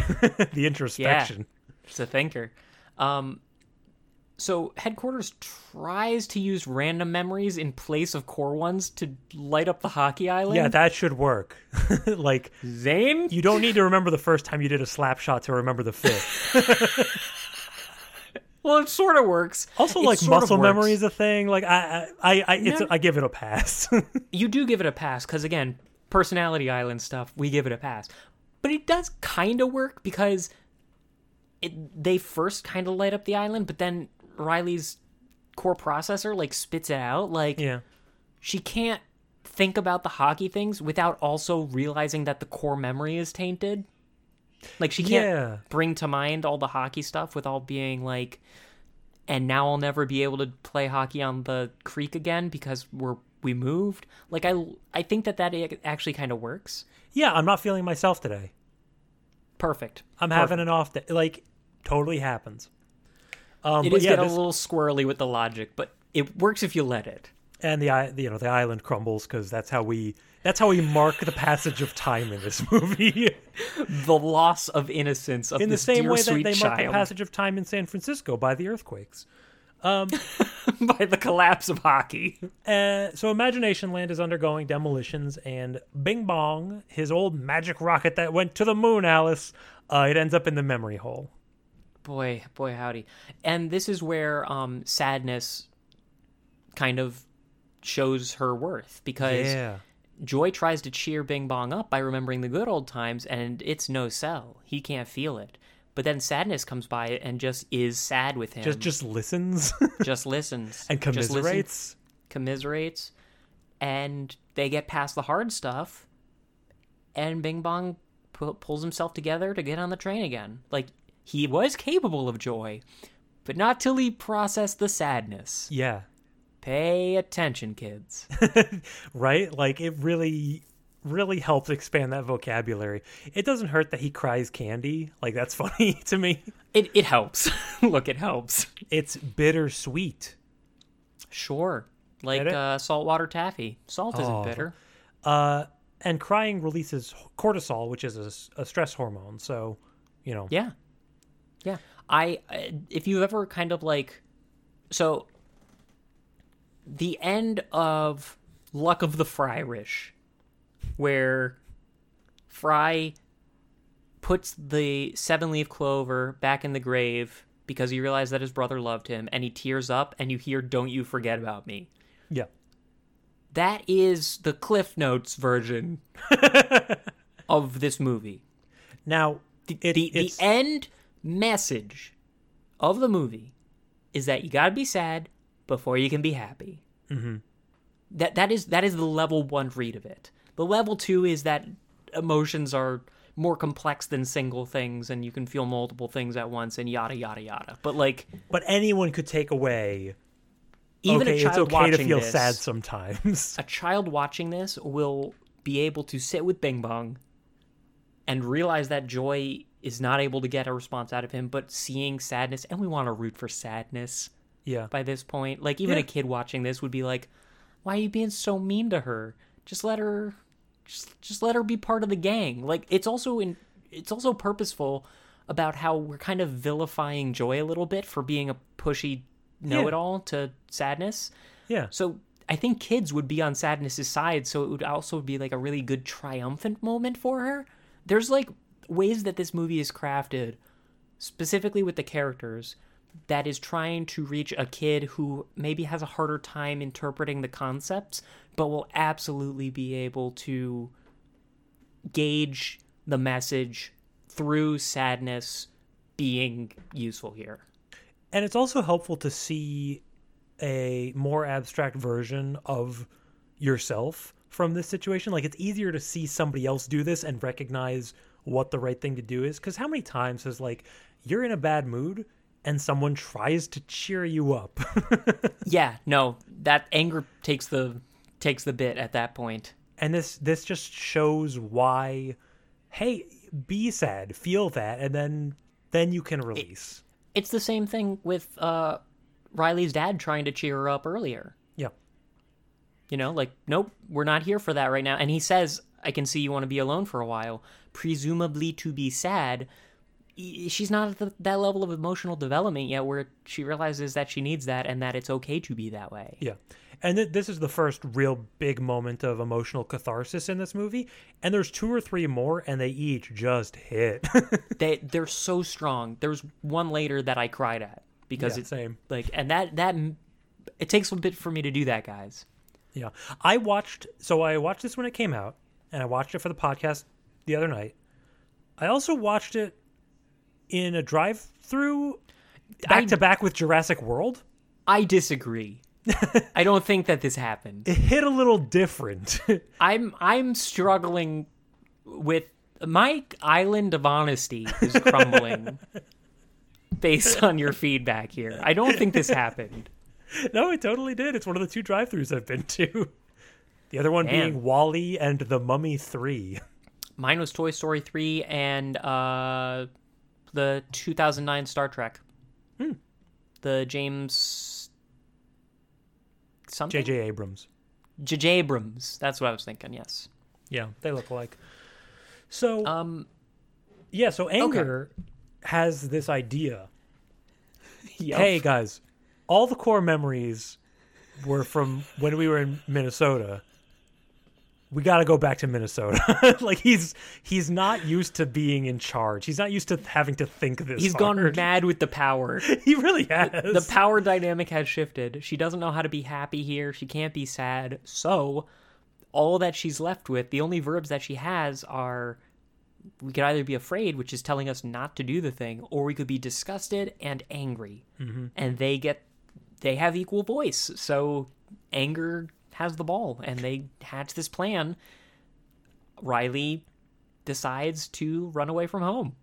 And it's such a big, like, oh man, like, I've bought, we just came off the emotional moment, and now they're coming up with this escalation that we know is going to cause problems, and then amazing comic cut into the Tripledent gum commercial again. The editing in this really sold a lot of the moments. Comedic punctuation is an art, not a science, and they are artists. So Riley goes to sleep, and the train of thought stops, and so they're like, well, we got to get back. We got to wake her up. How do we do that? Well, we have to make up dreams. And so we go to the dream movie set. Okay, fine, guys.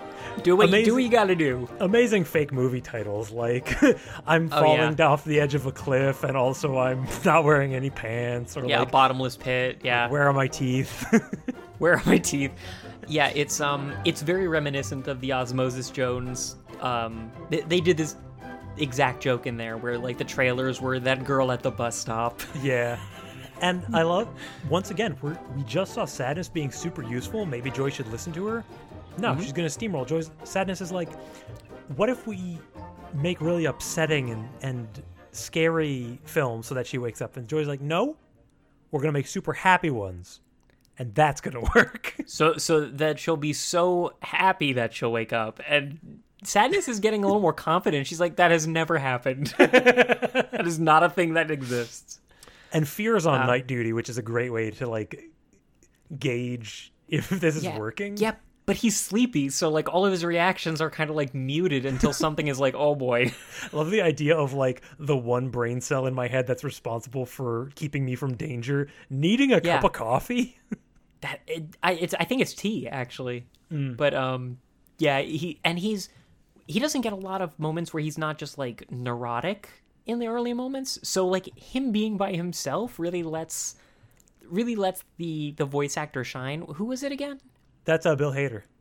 Bill Hader. It really lets him like shine because like a little bit of his personality is coming through when he's watching the dream and he's like razzing it. Like, boo! Pick a plot line. Oh, I'm at school, huh? Bet I'm not wearing any pants. Yeah, all right. Yep, there it is. Yep, and called it. We see the set, and they're the brain jelly beans, and they have a reality filter. they're minions with outfits. Yeah. And the reality filter thing is so damn good. Like the idea that they're acting in the way that they're trying to communicate to the dream, and it explains why your dreams are so low fidelity. And it also explains why your dreams are kind of nonsense. Because like, okay, this is working out okay. They have Joy and Sadness in like a dog costume to like excite her and make her happy, but the costume gets separated, and so through the reality filter it looks like a dog's been cut in half and is chasing its own butt. It's real good. And Fear's just like, what the hell's going on here?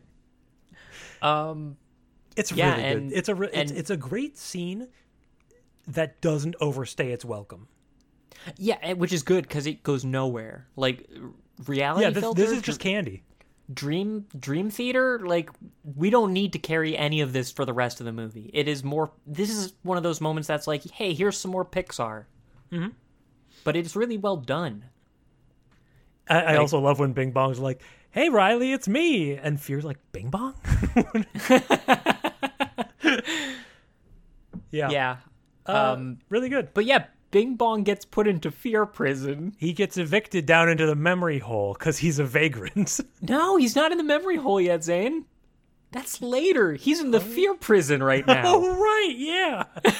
I forget about all these, like, darkness coves of the brain. Yeah, these weird tributary, these weird reticula. Yeah, so they have to walk down the subconscious to break him out, and we get this these guards talking about their hats. I don't know what to make of this. Like, it has such strong energy of, like, we had some more, like, jokes that those two guys could have, but we don't have any two guys in this movie, so there wasn't anywhere to put it. We made two guys and had them do the jokes. Let me set this up, because in a movie that's so intentional, this is the weirdest, dumbest, like, built for the Adult Swim audience joke, where it is a completely orphaned island of personality to the joke sphere that is this movie. Mm-hmm. They walk down this, like, dark, scary corridor of the subconscious. There's the gates that leads into the Fear prison, and these guard jelly beans on duty, and one is like, is that my hat? No, this is my hat. Well, how do you know? And he looks and he's like, well, right here inside my hat, it says my hat. And he's like, that's what's written in my hat. That's my hat. Like, what is it? This can't possibly be in this movie. It is. Yeah, it is for no purpose and to no end. And it's very because, like, theater dream, the purpose is we need some Pixar. The purpose of all the sadness, joy, bing bong kind of catharsis moments is the theming of the movie and delivering the message we need. This does neither. I think you're right in that these are Minions and they're doing a Minions thing. That is how it feels, yes. I also got a very strong Futurama memory watching them, though. Oh, yeah? With Bender trying to sneak past the two Amazonian guards and them, like, talking to each other, being like, you look good, me fat. No, Tonk look good, me fat. And Bender just being like, God, already. All the talking. Deal with this. Yeah, so they break into Fear prison. And they follow the candy wrappers that he's cried out. That's a joke they do twice, and I don't like that it's done twice. Because they do it with the candy wrappers, and they also do it with the Fear sadness globes. Or the sadness memories. Because she touches all of them while she's walking through the things. It's how Joy finds her later. Yeah. So I don't love that. I guess they didn't repeated. need to be hard to find him in the Fear prison. Yeah. I mean, he's sort of loud. Because he's perched on top of this giant evil clown, and they can't have more than one of those running around, right? I also like that they are looking at other fears, like spiders and the stairs to the basement, which are just, like, comically aggrandized stairs to nowhere. Yeah. That's pretty fun. Yeah, it just... This whole Fear prison sequence feels like we've gotten away from the emotional core of the movie. We've had a pretty good pacing. We've had a pretty good pacing of serious Pixar for a while now, and this is the Pixar of the Dream Theater right into the Pixar of the Fear prison, and there isn't really a lot beyond that at the moment. Mm-hmm. Yeah, because we're still just trying to wake up Riley, a problem that will resolve itself. Yeah, and there's a little too much time in this, and I don't agree that, or I agree that the two sequences, Dream Theater, Fear prison, overstays its welcome, as in, like you were saying, the Dream Theater didn't overstay its welcome. That's true in isolation. As the 1-2 punch with the Fear prison, I think that this is a little long-winded. Mm-hmm. But they get Bing Bong out of prison and wake up the clown, and the clown rampages back toward the Dream Theater, and now we got a rampaging clown from her nightmares, and she wakes up, and they jump back on the train of thought. Okay, plot resolved, right? We got through the bits that were dragging. But we didn't actually gain any time over just letting her wake up naturally, because now Anger has woken up and he's like, that's it, we're going to Minnesota. Yeah, presumably in the morning it would have been a harder thing to thread, but it would have been harder to steal her mom's credit card. Honesty Island is going to tank it. Yep. She's that getting further away from herself, right? Like, she's doing things out of character. Overall, I agree. The ways in which plot necessity reared its ugly head, like every time I noticed they're doing that to make the plot happen, Honesty Island, the credit card thing. Yeah. Every time they do that, it breaks my immersion a little bit. I didn't love it. I see that it's part of a consistent theme toward the finish. I think they front-loaded the, like, clever world building and the, concise plotting and pacing, so that in the back half they could really focus on those emotional punches, which require a little bit of space between them. Let me field you this idea, Zaid. Maybe you can help me out with this. The Islands of Personality being very thinly connected to headquarters, let's posit that it is intentional, because as children, our sense of self is very fragile when challenged and needs to be, strengthened. Like, the mom's island of personality would not be a thin strip, because she's, in the same way that they get a bigger console where everyone can kind of man the dials. Yeah, infrastructural upgrades. Exactly. Yes. Yeah. This is I'm not even out of beta. picturing now the game theory or film theory episode where Matt Pat looks at the screen and gauges the width of the girders connecting the islands from these to the ones at the end. As a function of age, yeah. As a function of age, and plots it along, yeah. And puberty is just like this huge wetworks upgrade. Well, I consider puberty a wetworks upgrade, yeah. Oh, Zane, thank you. Get those turgid beams to connect my islands. That one got a little strange. Puberty was a weird time. Let's keep it in the movie. So that'll be a Pixar segment. Joy and sadness, they're like starting to mix a bit. Like, she compliments sadness. They think back on the same memory in different ways. Like, yeah, she's surprised that sadness liked that one too, because she didn't remember it as being sad, and it's because Joy wouldn't let Riley think of it as sad. Yeah. So Joy didn't think of it as like it's very consistent with Riley's personality, is that she didn't focus on the bad of the sad of this memory. She focused on the happiness of it. And we see later that those two memories are connected, and the happy memory was only possible because she was allowed to be sad. Yeah. Yeah, the sadness is the canary in the coal mine that tells you something's wrong. Yeah. Yeah. So Honesty Island, because of the credit card, tumbles into the memory hole along with the gang, and so they're stranded. Yeah, and Joy tries to fast track it by jumping into this tube that will shoot her back into, like, the long-term memory, basically the reverse of the pipe that shot her out. Yeah, the tubes at the bank. Yeah, exactly. Did they just get rid of all of those when they switched to credit cards? Or so remember the episode of Futurama where we were in where it was life's hard for a bureaucrat. They went to the central processing unit and there were all those tubes. That's what we're talking about here. Did they do a brain inception dreaming thing in Futurama? So remember the episode of Futurama where because if they haven't, it's got to be in the new season, right? Fry goes into his own body to fight the worms. That's what you'd think, but they don't actually do brain stuff in there. Or they have characters that are brains. That's kind of close. I'll allow it. It's not recursive enough. Anyway. So Joy basically says, we all know I'm important. We all know the core memories are important.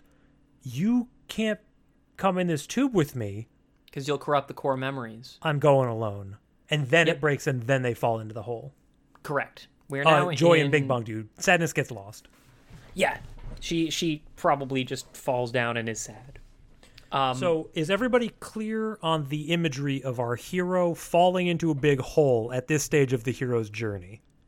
Big hole is underselling it. This is the elephant graveyard from Lion King. Mm-hmm. This is a desolate crypt from which no light can escape. It is the abyss from the game Hollow Knight. Yeah. This is Tartarus. This does not feel at all like the rest of the movie. This is so desolate.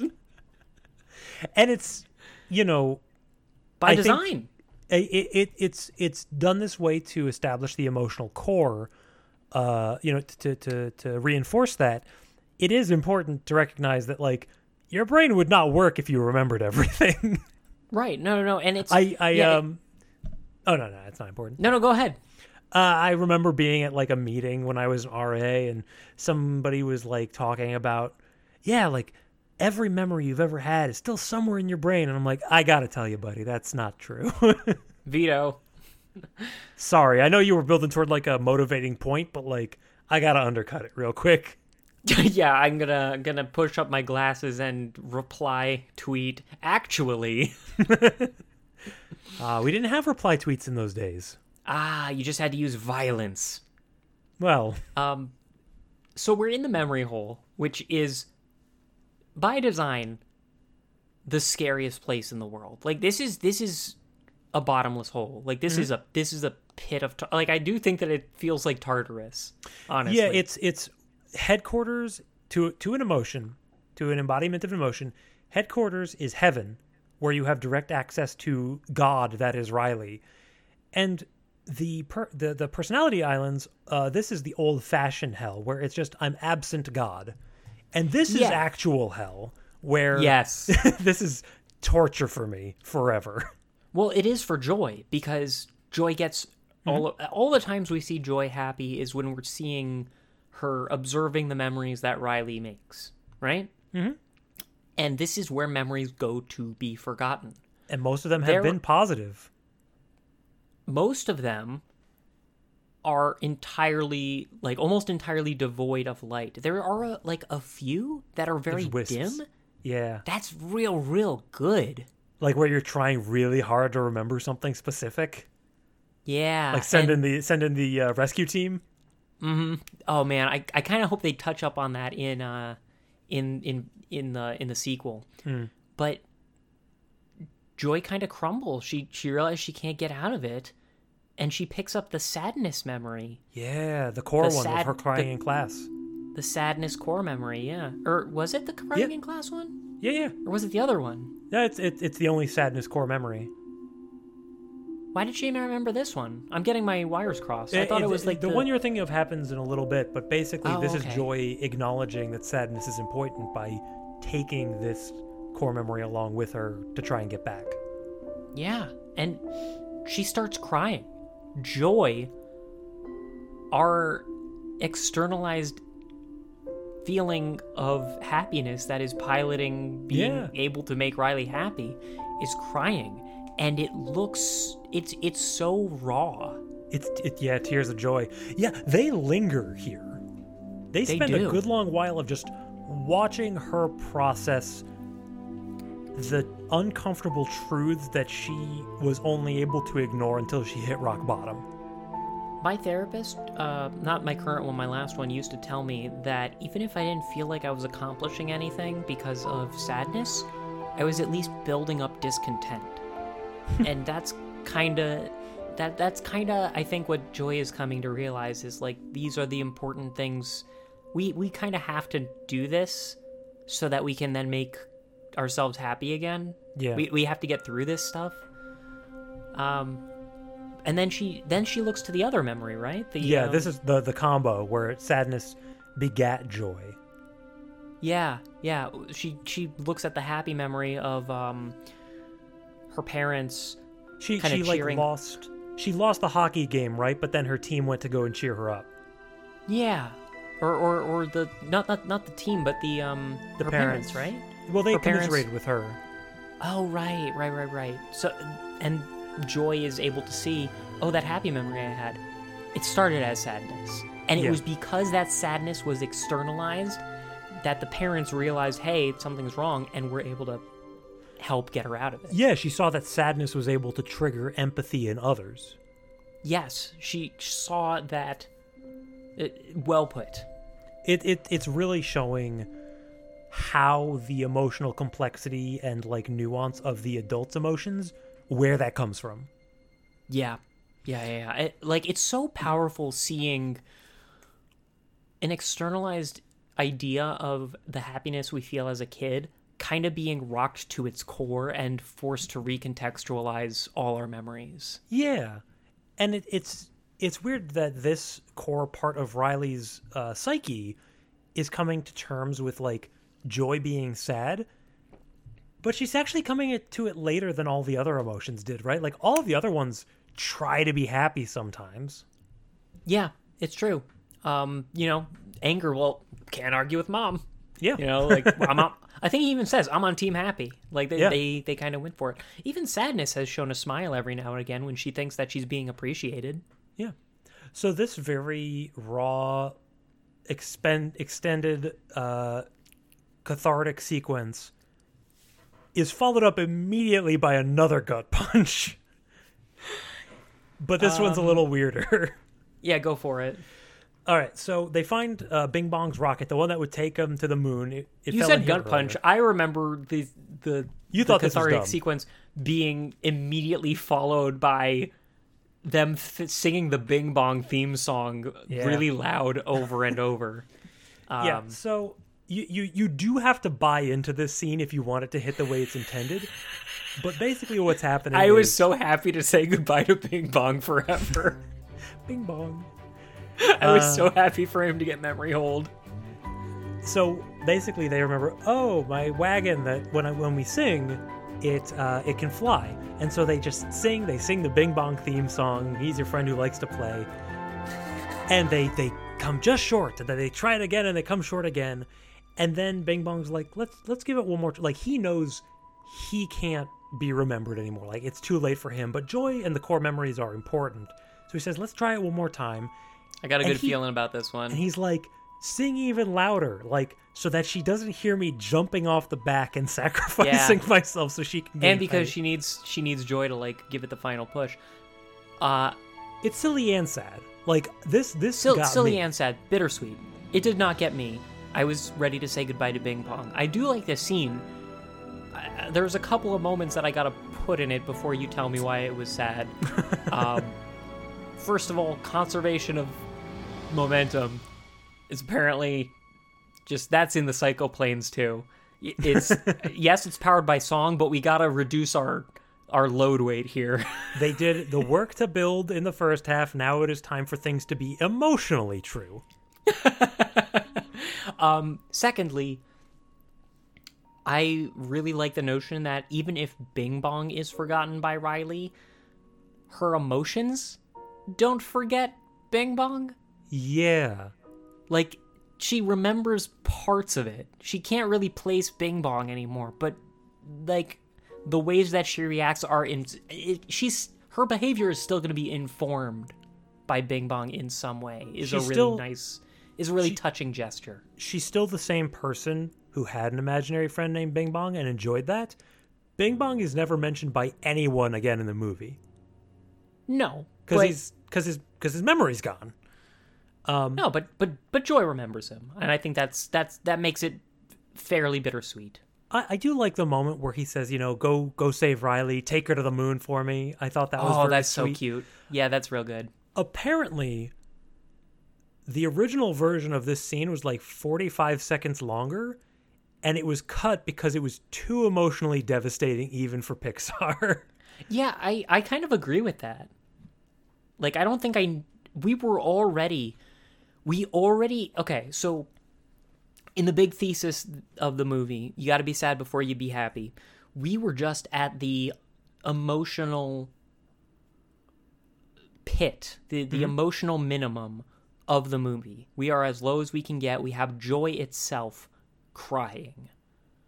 I was kind of ready to pick myself up and go to the finale. Like, I don't think I wanted to get back up a little bit and then go back into another emotional pit. Like, I was good, you know? Yeah, I don't know. I think they're close enough that I kind of associate these together in my mind, and both of them hit me Zane, in their own ways. It's them singing the Bing Bong theme in between those two, though. Oh, he's your friend who likes to play. Bing I bong, know bing he bong. likes to play. Okay, I get it. Cut in that meme of Trump saying Bing Bong. Bing Bong. All right, so we're going to jump back to the real world. Every parent's worst fear. Yeah. She ran away, and she seems to be doing it pretty well. Yeah, she planned it out. Like, fear kind of... They kind of problem solved their way through this pretty well. Like, fear and anger and disgust are like, we're going to need some money. We can take a credit card. Like, yeah. You know, all the problem solvers are here.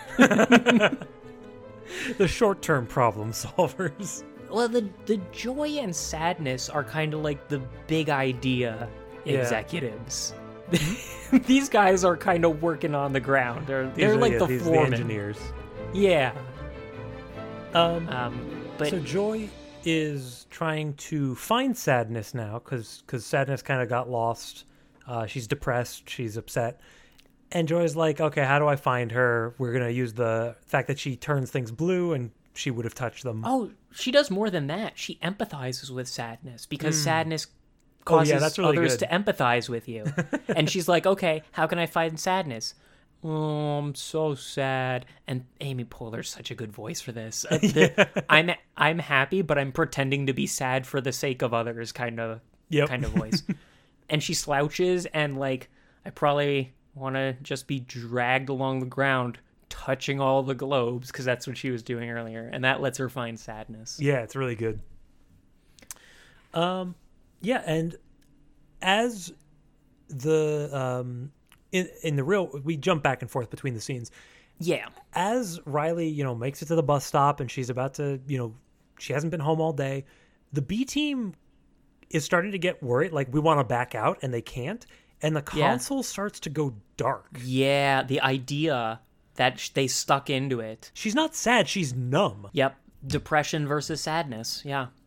I thought that was good. Really good. And the fact that, as we'll see later, Sadness can actually interface with this depression, like being able to feel the negative so that you can get back to your headspace, like that's the core. Yeah. Yeah, that's something that none of the others could do. And they show it a bunch of ways. And they make this hit, too. Like, they're all like, what have we done? She can't feel anything. Right. Yeah. And she's having so many emotions, she doesn't know how to feel, so she shuts down. It's all really... it feels good again, guys. Yeah. Well, not immediately, because Joy goes... she enlists the imaginary boyfriend generator in a way that is funny enough to get us to the resolution, but doesn't really have a lot going for it. Like, it's flimsy after everything we just went through, right? This was the same thing as joy and sadness and the core memories being sucked out of the console and all the islands going offline, where it's just like you just built up a lot of concepts and now you're just like, close enough. Yeah, we have to get her back to headquarters. We have spent half the movie explaining why she can't do it. Not easy. Yeah. We kind of wrote ourselves into a corner here. That's exactly what it feels like. Here's a fun joke that will solve this problem. And you know what? I'll give them that. Like, it's bad, but it works. But it's funny. They build an entire boyfriend tower, or rather, Joy does. Sadness is running away and then flying away. I don't remember how it happens. I don't care how it happens. The mechanics are not important. They're getting back into headquarters. Yes, they slam against the window, George Jetson style, and the three emotions that are trying to play Joy duty let them in, and yeah. And Joy... The Stackham scene is just fully off the rails. But Joy recognizes that Sadness is the only one who can get Riley to feel again, right? Like, she needs to feel sad so that she can fix what's broken. I thought that, like, so what Sadness does is she yanks out the idea that had been put in by anger earlier, and then infects the console with her sadness. I don't know that she needed to pull it out. I feel like she should have just infected it and then it would, like, get spat out. Something like that. But that's nitpicking. I think it's a minor core point idea of works. articulation. It's also really well, like it's a good, it's like another moment of we empathize with sadness being talked down to by joy the whole movie, and we want that victorious rejoinder at the end where, like, not only is joy saying, hey, sadness, you're the only one who can help here, because she now understands that when we've kind of given up, the only way we can get going again is to be sad. She just went through that in the pit. All of the other tertiary, like the anger, disgust, and fear, they're all like, what? Like, this is like a huge climate shift in office politics here, Yeah. handing over the reins to the city. And sadness kind of doesn't believe it. Like, really? She finally gets to drive, so it's... the Stackham scene is so damn stupid, but it's immediately followed up by this very touching moment that puts everything right. So Yeah. I legitimately, and what happens in the real world is that Riley comes home and the parents were worried about her, calling the police, calling the school, calling anyone. Yeah. She's not picking up her phone. And she comes in and surprisingly erudite 11-year-old talking about all of the her feelings that she's allowed to have again. I don't buy that she would do so this capably. Also picking nits over. I mean, here, that had to have but been a few blocks walk home, right? Like, she would have time to at least think through it, right? I have to imagine that this particular section went through a lot of rewrites to get it just right, to be like, an 11-year-old could conceivably verbalize the way they're feeling in this way. It's not too much. It's Emotionally true. That's yeah. Everything else gets Emotionally shunted true. to the side for that. And the parents come and hug her, and as she's crying, and she just says, I can't really be happy right now. And they say, yeah, we miss Minnesota too. And they all have a hug, and this core memory, dude. Oh yeah, My the fact God. that Riley is like, she does Chills are going up my spine right now, dude. She does what we've all done, right? Where we've had it up to here, we let it out, we cry it out, and then we just do that huge sigh of like, okay, it's out now. I can feel things again. Yeah, and because her parents are holding her and commiserating with her, listening, Yep. wink, we see her smile again for the first time in most of the movie. Yeah. And because we've been through Joy's perspective, we're so proud of her. Yeah. And and the this- core memory comes in. This trick the movie played on us, that orbs only I come in didn't- one color. I didn't realize that. Yeah. It blew like we my thought, mind. even up to this point, like, oh wow, yeah, they've expanded they set up the rules so well, and then like shattered my expectations so well. Surely there can't be more. And this beautiful little yellow and blue orb of a cathartic memory. This little cat's eye marble, yeah. It's, I love it just thinking about it. And you're so right. Like, the movie set up so many rules and already kind of subverted them. Like, obviously we want her to be happy. Oh, wait, she gotta be sad sometimes. That's level 1. We already know that. It was well told. Bravo. And then, we see the mom's psyche. Oh, she's got an expanded console. Oh, it's not a single emotion governing at any time. It's all of them working collaboratively. Yeah. That's level 2. Boom. Memories that are combinations of emotions. Now we have a whole language to express all the adult things. Holy shit. It's so good. It was mind-blowing to me. Right? I can't believe I didn't see it coming. It's so obvious in retrospect. I'm an idiot for not... And that's exactly what Sadness was trying to do earlier on. Mm-hmm. She wasn't infecting the core memories. She was adding texture to them. Yes, they were calling out to her. But Riley didn't want to think about the sadness that was part of these core memories, so she didn't think about the core memories at all. It's fits well together, the puzzle pieces. Tastes good in my brain.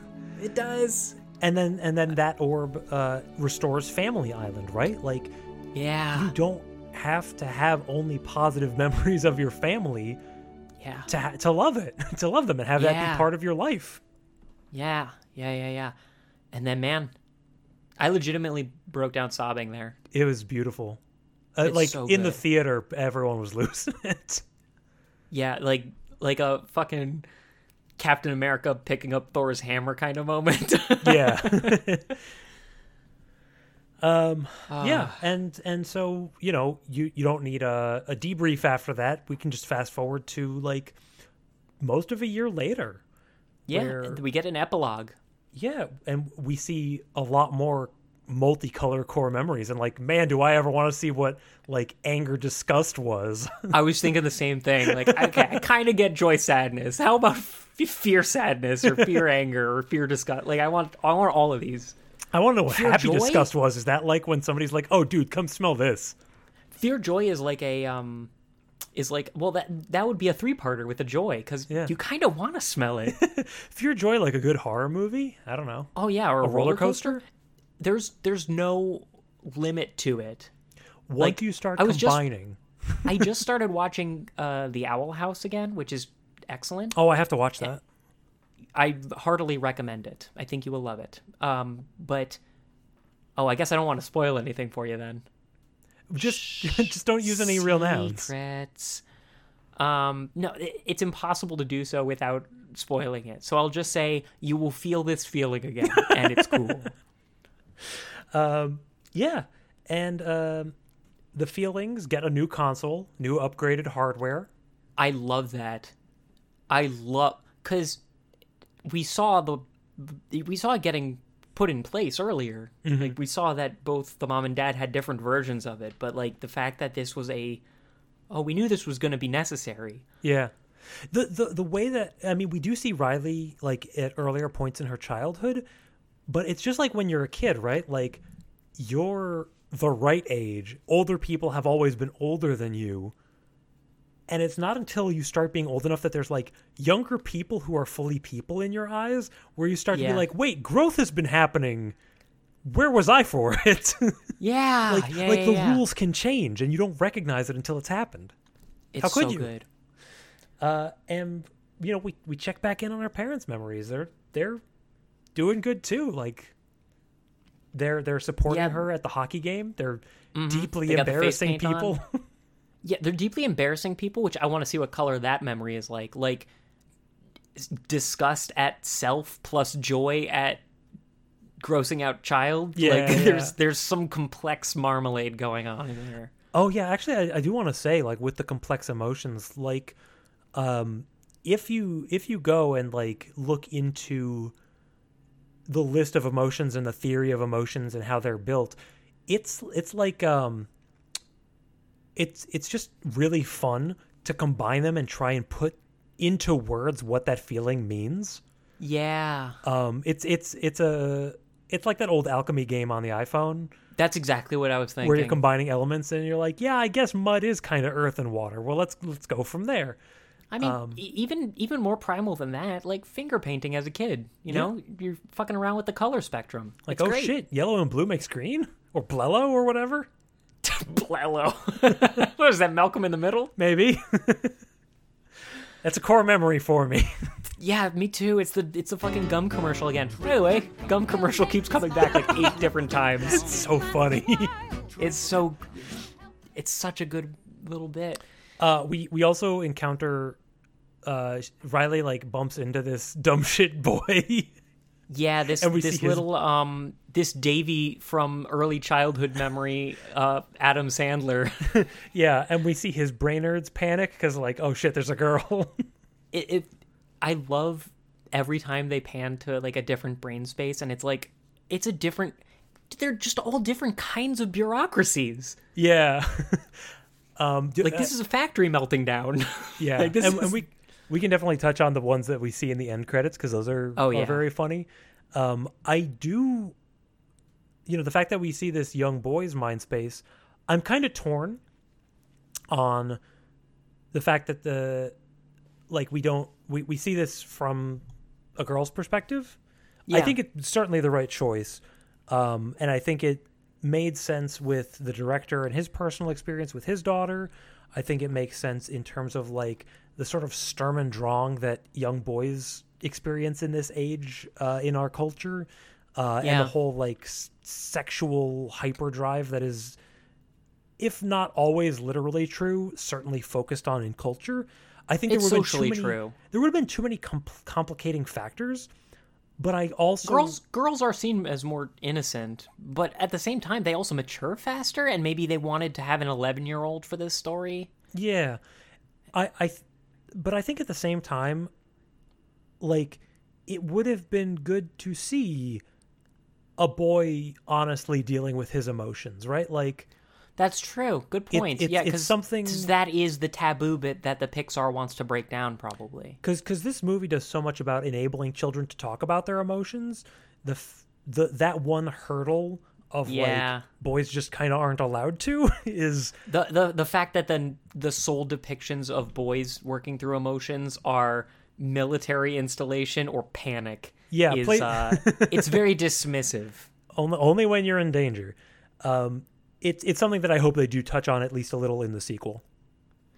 I hadn't thought of that, and it's a very valid point. It is a shame that we only kind of get the chief perspectives, whom are treated respectfully. I guess are Riley and the mom. I think I still think it's the right choice. I think a girl's experience is going to be a bit more universal in terms of emotional development benchmarks. It's just going to be a lot easier to, like, communicate. I don't know if that's necessarily true. I think that it was more about... I think that maybe it's... It's hard to say. I genuinely do not know. Yeah. I do agree, though. It is kind of a missed opportunity because if we're trying to tear down some barriers between people talking about their feelings, the biggest barriers are between men talking about their feelings, culturally speaking. I hope it gets touched on in the sequel, because that would be real solid. It is a secondary concern, though. Yeah. And we do have the end credits where we see everybody's headquarters. We get the puberty gag, where the new console has the puberty button. It's like, what's puberty? Probably nothing. It's probably fine. Well, she's 12 now. What's the worst that could happen? It was at that point that I'm like, God, I want a sequel for this. I want to see more of this. I want it with Riley, because I've already built up that. Yes. That, dude, when that marble comes in, when we see that shot of her crying with the parents, and that beautiful Blello marble, they did it. They did the work to get me care about this Pixar child. You know, this amalgamation of shapes and lumps that came out of the abstract plane. That's kind of why, after seeing this, I didn't need any more Pixar. Like, I don't think I've seen any more since this came out. Yeah, I think that I just had that feeling, unfortunately, too early, because this would have knocked my socks off in a very useful way for my own neurological development. Yeah. Wanted to go through the outro credits for highlights? So we start with the teacher who's like, God damn it, these kids, when summer vacation? Which is very true. They're always thinking that. And she's outwardly happy, but inwardly they're all like bonking their heads on the table in boredom. Well, they do the thing that the mom did earlier of like, God, the life we could have had about this Brazilian helicopter pilot. Apparently the same one. Yeah, I want to see how they. I wonder if the mom got coaxed over into that school system because of this friend. We see some barista. We see the cool girl. We see a birthday. The cool girl being panicky on the inside. Yes. Real good. We see a birthday clown. The real life Jingles. Yep. The bus driver who is just they're different colors, but they're all just anger. Yeah, that's pretty good. And then we get to see a dog and a cat, which is really good, where the dog is just like they're all just always in agreement. We should go get that food. Go get that food. And these cat, differences don't matter. Nobody's at the console. Yeah, one just and kind of walks across it like a one keyboard. kind of walks, yeah, exactly like a keyboard, and like starts pawing at the controls, and then externally the cat freaks out for no reason and scampers. Perfect. That's exactly what I want. The cats are just chaos. There's no... Nobody's all at the just control board. It's all a record skipping. Yeah, and that's Inside Out. It's clearly a Pixar movie, but it's also like really valuable from an emotion perspective and from a development perspective, and it has flaws, but it does so much so well that I will give it as many passes as it needs. Yeah, I'm more or less in the same ballpark. I tried when going over it with you not to focus on the emotional highlights and to instead focus on the movie construction parts. I failed. I did not do that. I focused Why on the of all emotional movies highlights. would you want to do that here? Well, I just, I feel like there is utility in talking about how this movie communicates to more than most movies we talk about. It is very important to recognize how good this is at communicating to a young child. Yeah. There is actual stakes for a child hearing this message well. So all the pieces of, okay, we need a little bit more Pixar here. Let's put a Chinatown reference over there. That seems like kids will like it.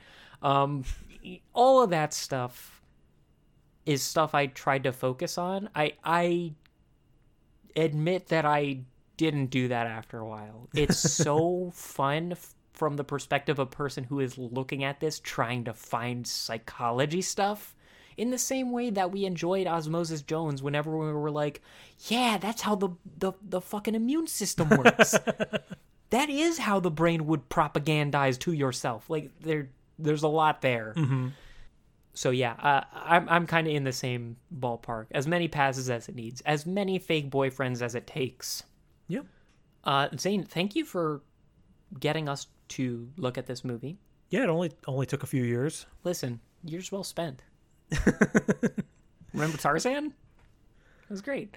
Yeah, I really appreciated the opportunity to look at all of these psychological concepts that I've just always really been interested in, especially being able to tie it into improv exercises and this sort of like combining emotions to make new ones in like a Pokemon-esque catch 'em all and categorize them all so that you have a better vocabulary to express yourself. Like, just does it for me. Yeah, once you realize that Steiner and Vivi can combine their attacks and the world is your oyster. They're gonna combine? They're gonna combine! Great. Anyway, thanks for listening. Zane, what are we watching next? It's Zoids. Hi, Zoids. Face here. Yeah. So we're making a Zoid sandwich. Freakazoid, Inside Out, regular Zoid. Well, doesn't Inside Out like Uno reverse those so that they're on the inside? I don't know how many players were. Is it 5? Are we working with 5 players here? How many of them are Lewis Black? I cannot overstate how much Lewis Black is in this movie, and he's toned it down. Because like his anger is very rarely just anger. It's usually like the "I'm gonna get you" kind of like he's loving being angry. It's not just anger. It's I'm anger and loving it. I'm fulfilling my role to a T, right? I'm gonna sleep so well tonight. Yeah, it's really important. But yeah, Zoids. We have referenced it a lot. I think we both have very vague memories of it existing, and it's, from what I understand, a weak mech show that we won't have lots to say about, but we'll have a lot making fun of. I remember one scene from the like 5 minutes I saw of it where 3 like tiger mechs were running in a line, and they were moving faster because the front one cut down the air resistance for the ones in the back, and then the ones in the back shot forward to the sides and used their air momentum to move the one in the middle forward. And I just always thought, That can't work like that, right? Like geese. Yeah. Is that where I have that Zane, that one I thought was in the memory pit, but it got rocket sledded back up. Thanks to your intervention. Oh, what got left down there? Oh my god. How many gum commercials are in there? How many Bing Bongs have I killed to reignite this? A graveyard of Bing Bongs. Ben, it's good that the memories that are completely spent do disappear Back to the Future style, because I don't know if I could have handled an entire graveyard of imaginary friends. Well, they just stack eventually, right? Stack them to the top. Ben, what are you going to pull out of the memory hole next time?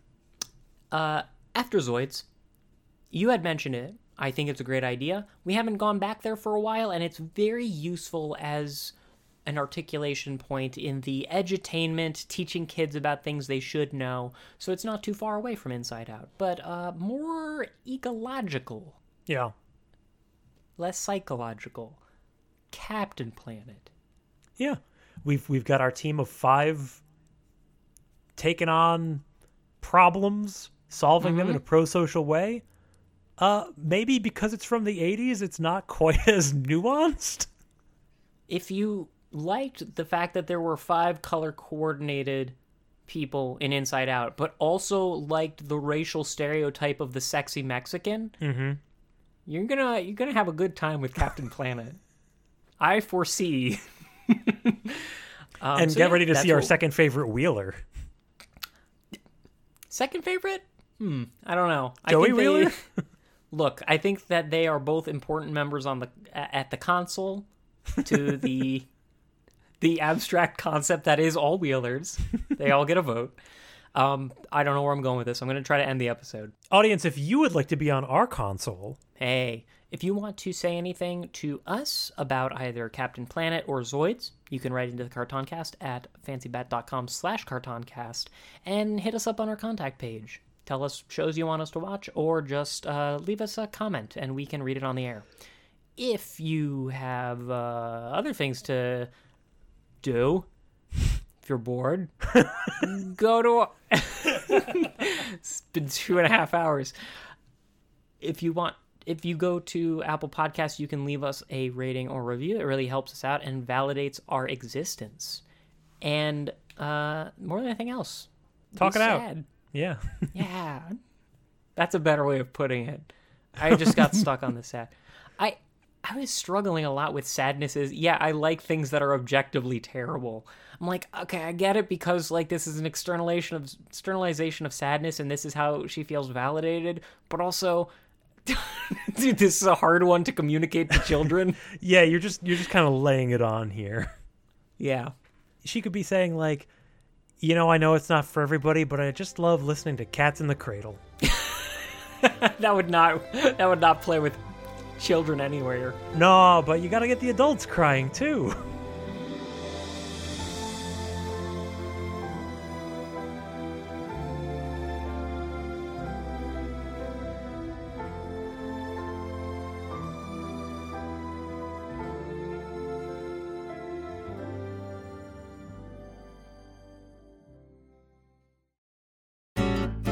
Triple then gum will make you smile. Triple then gum, it lasts a while. Triple then gum will help your mister to punch that breath right in the kisser. Triple then gum.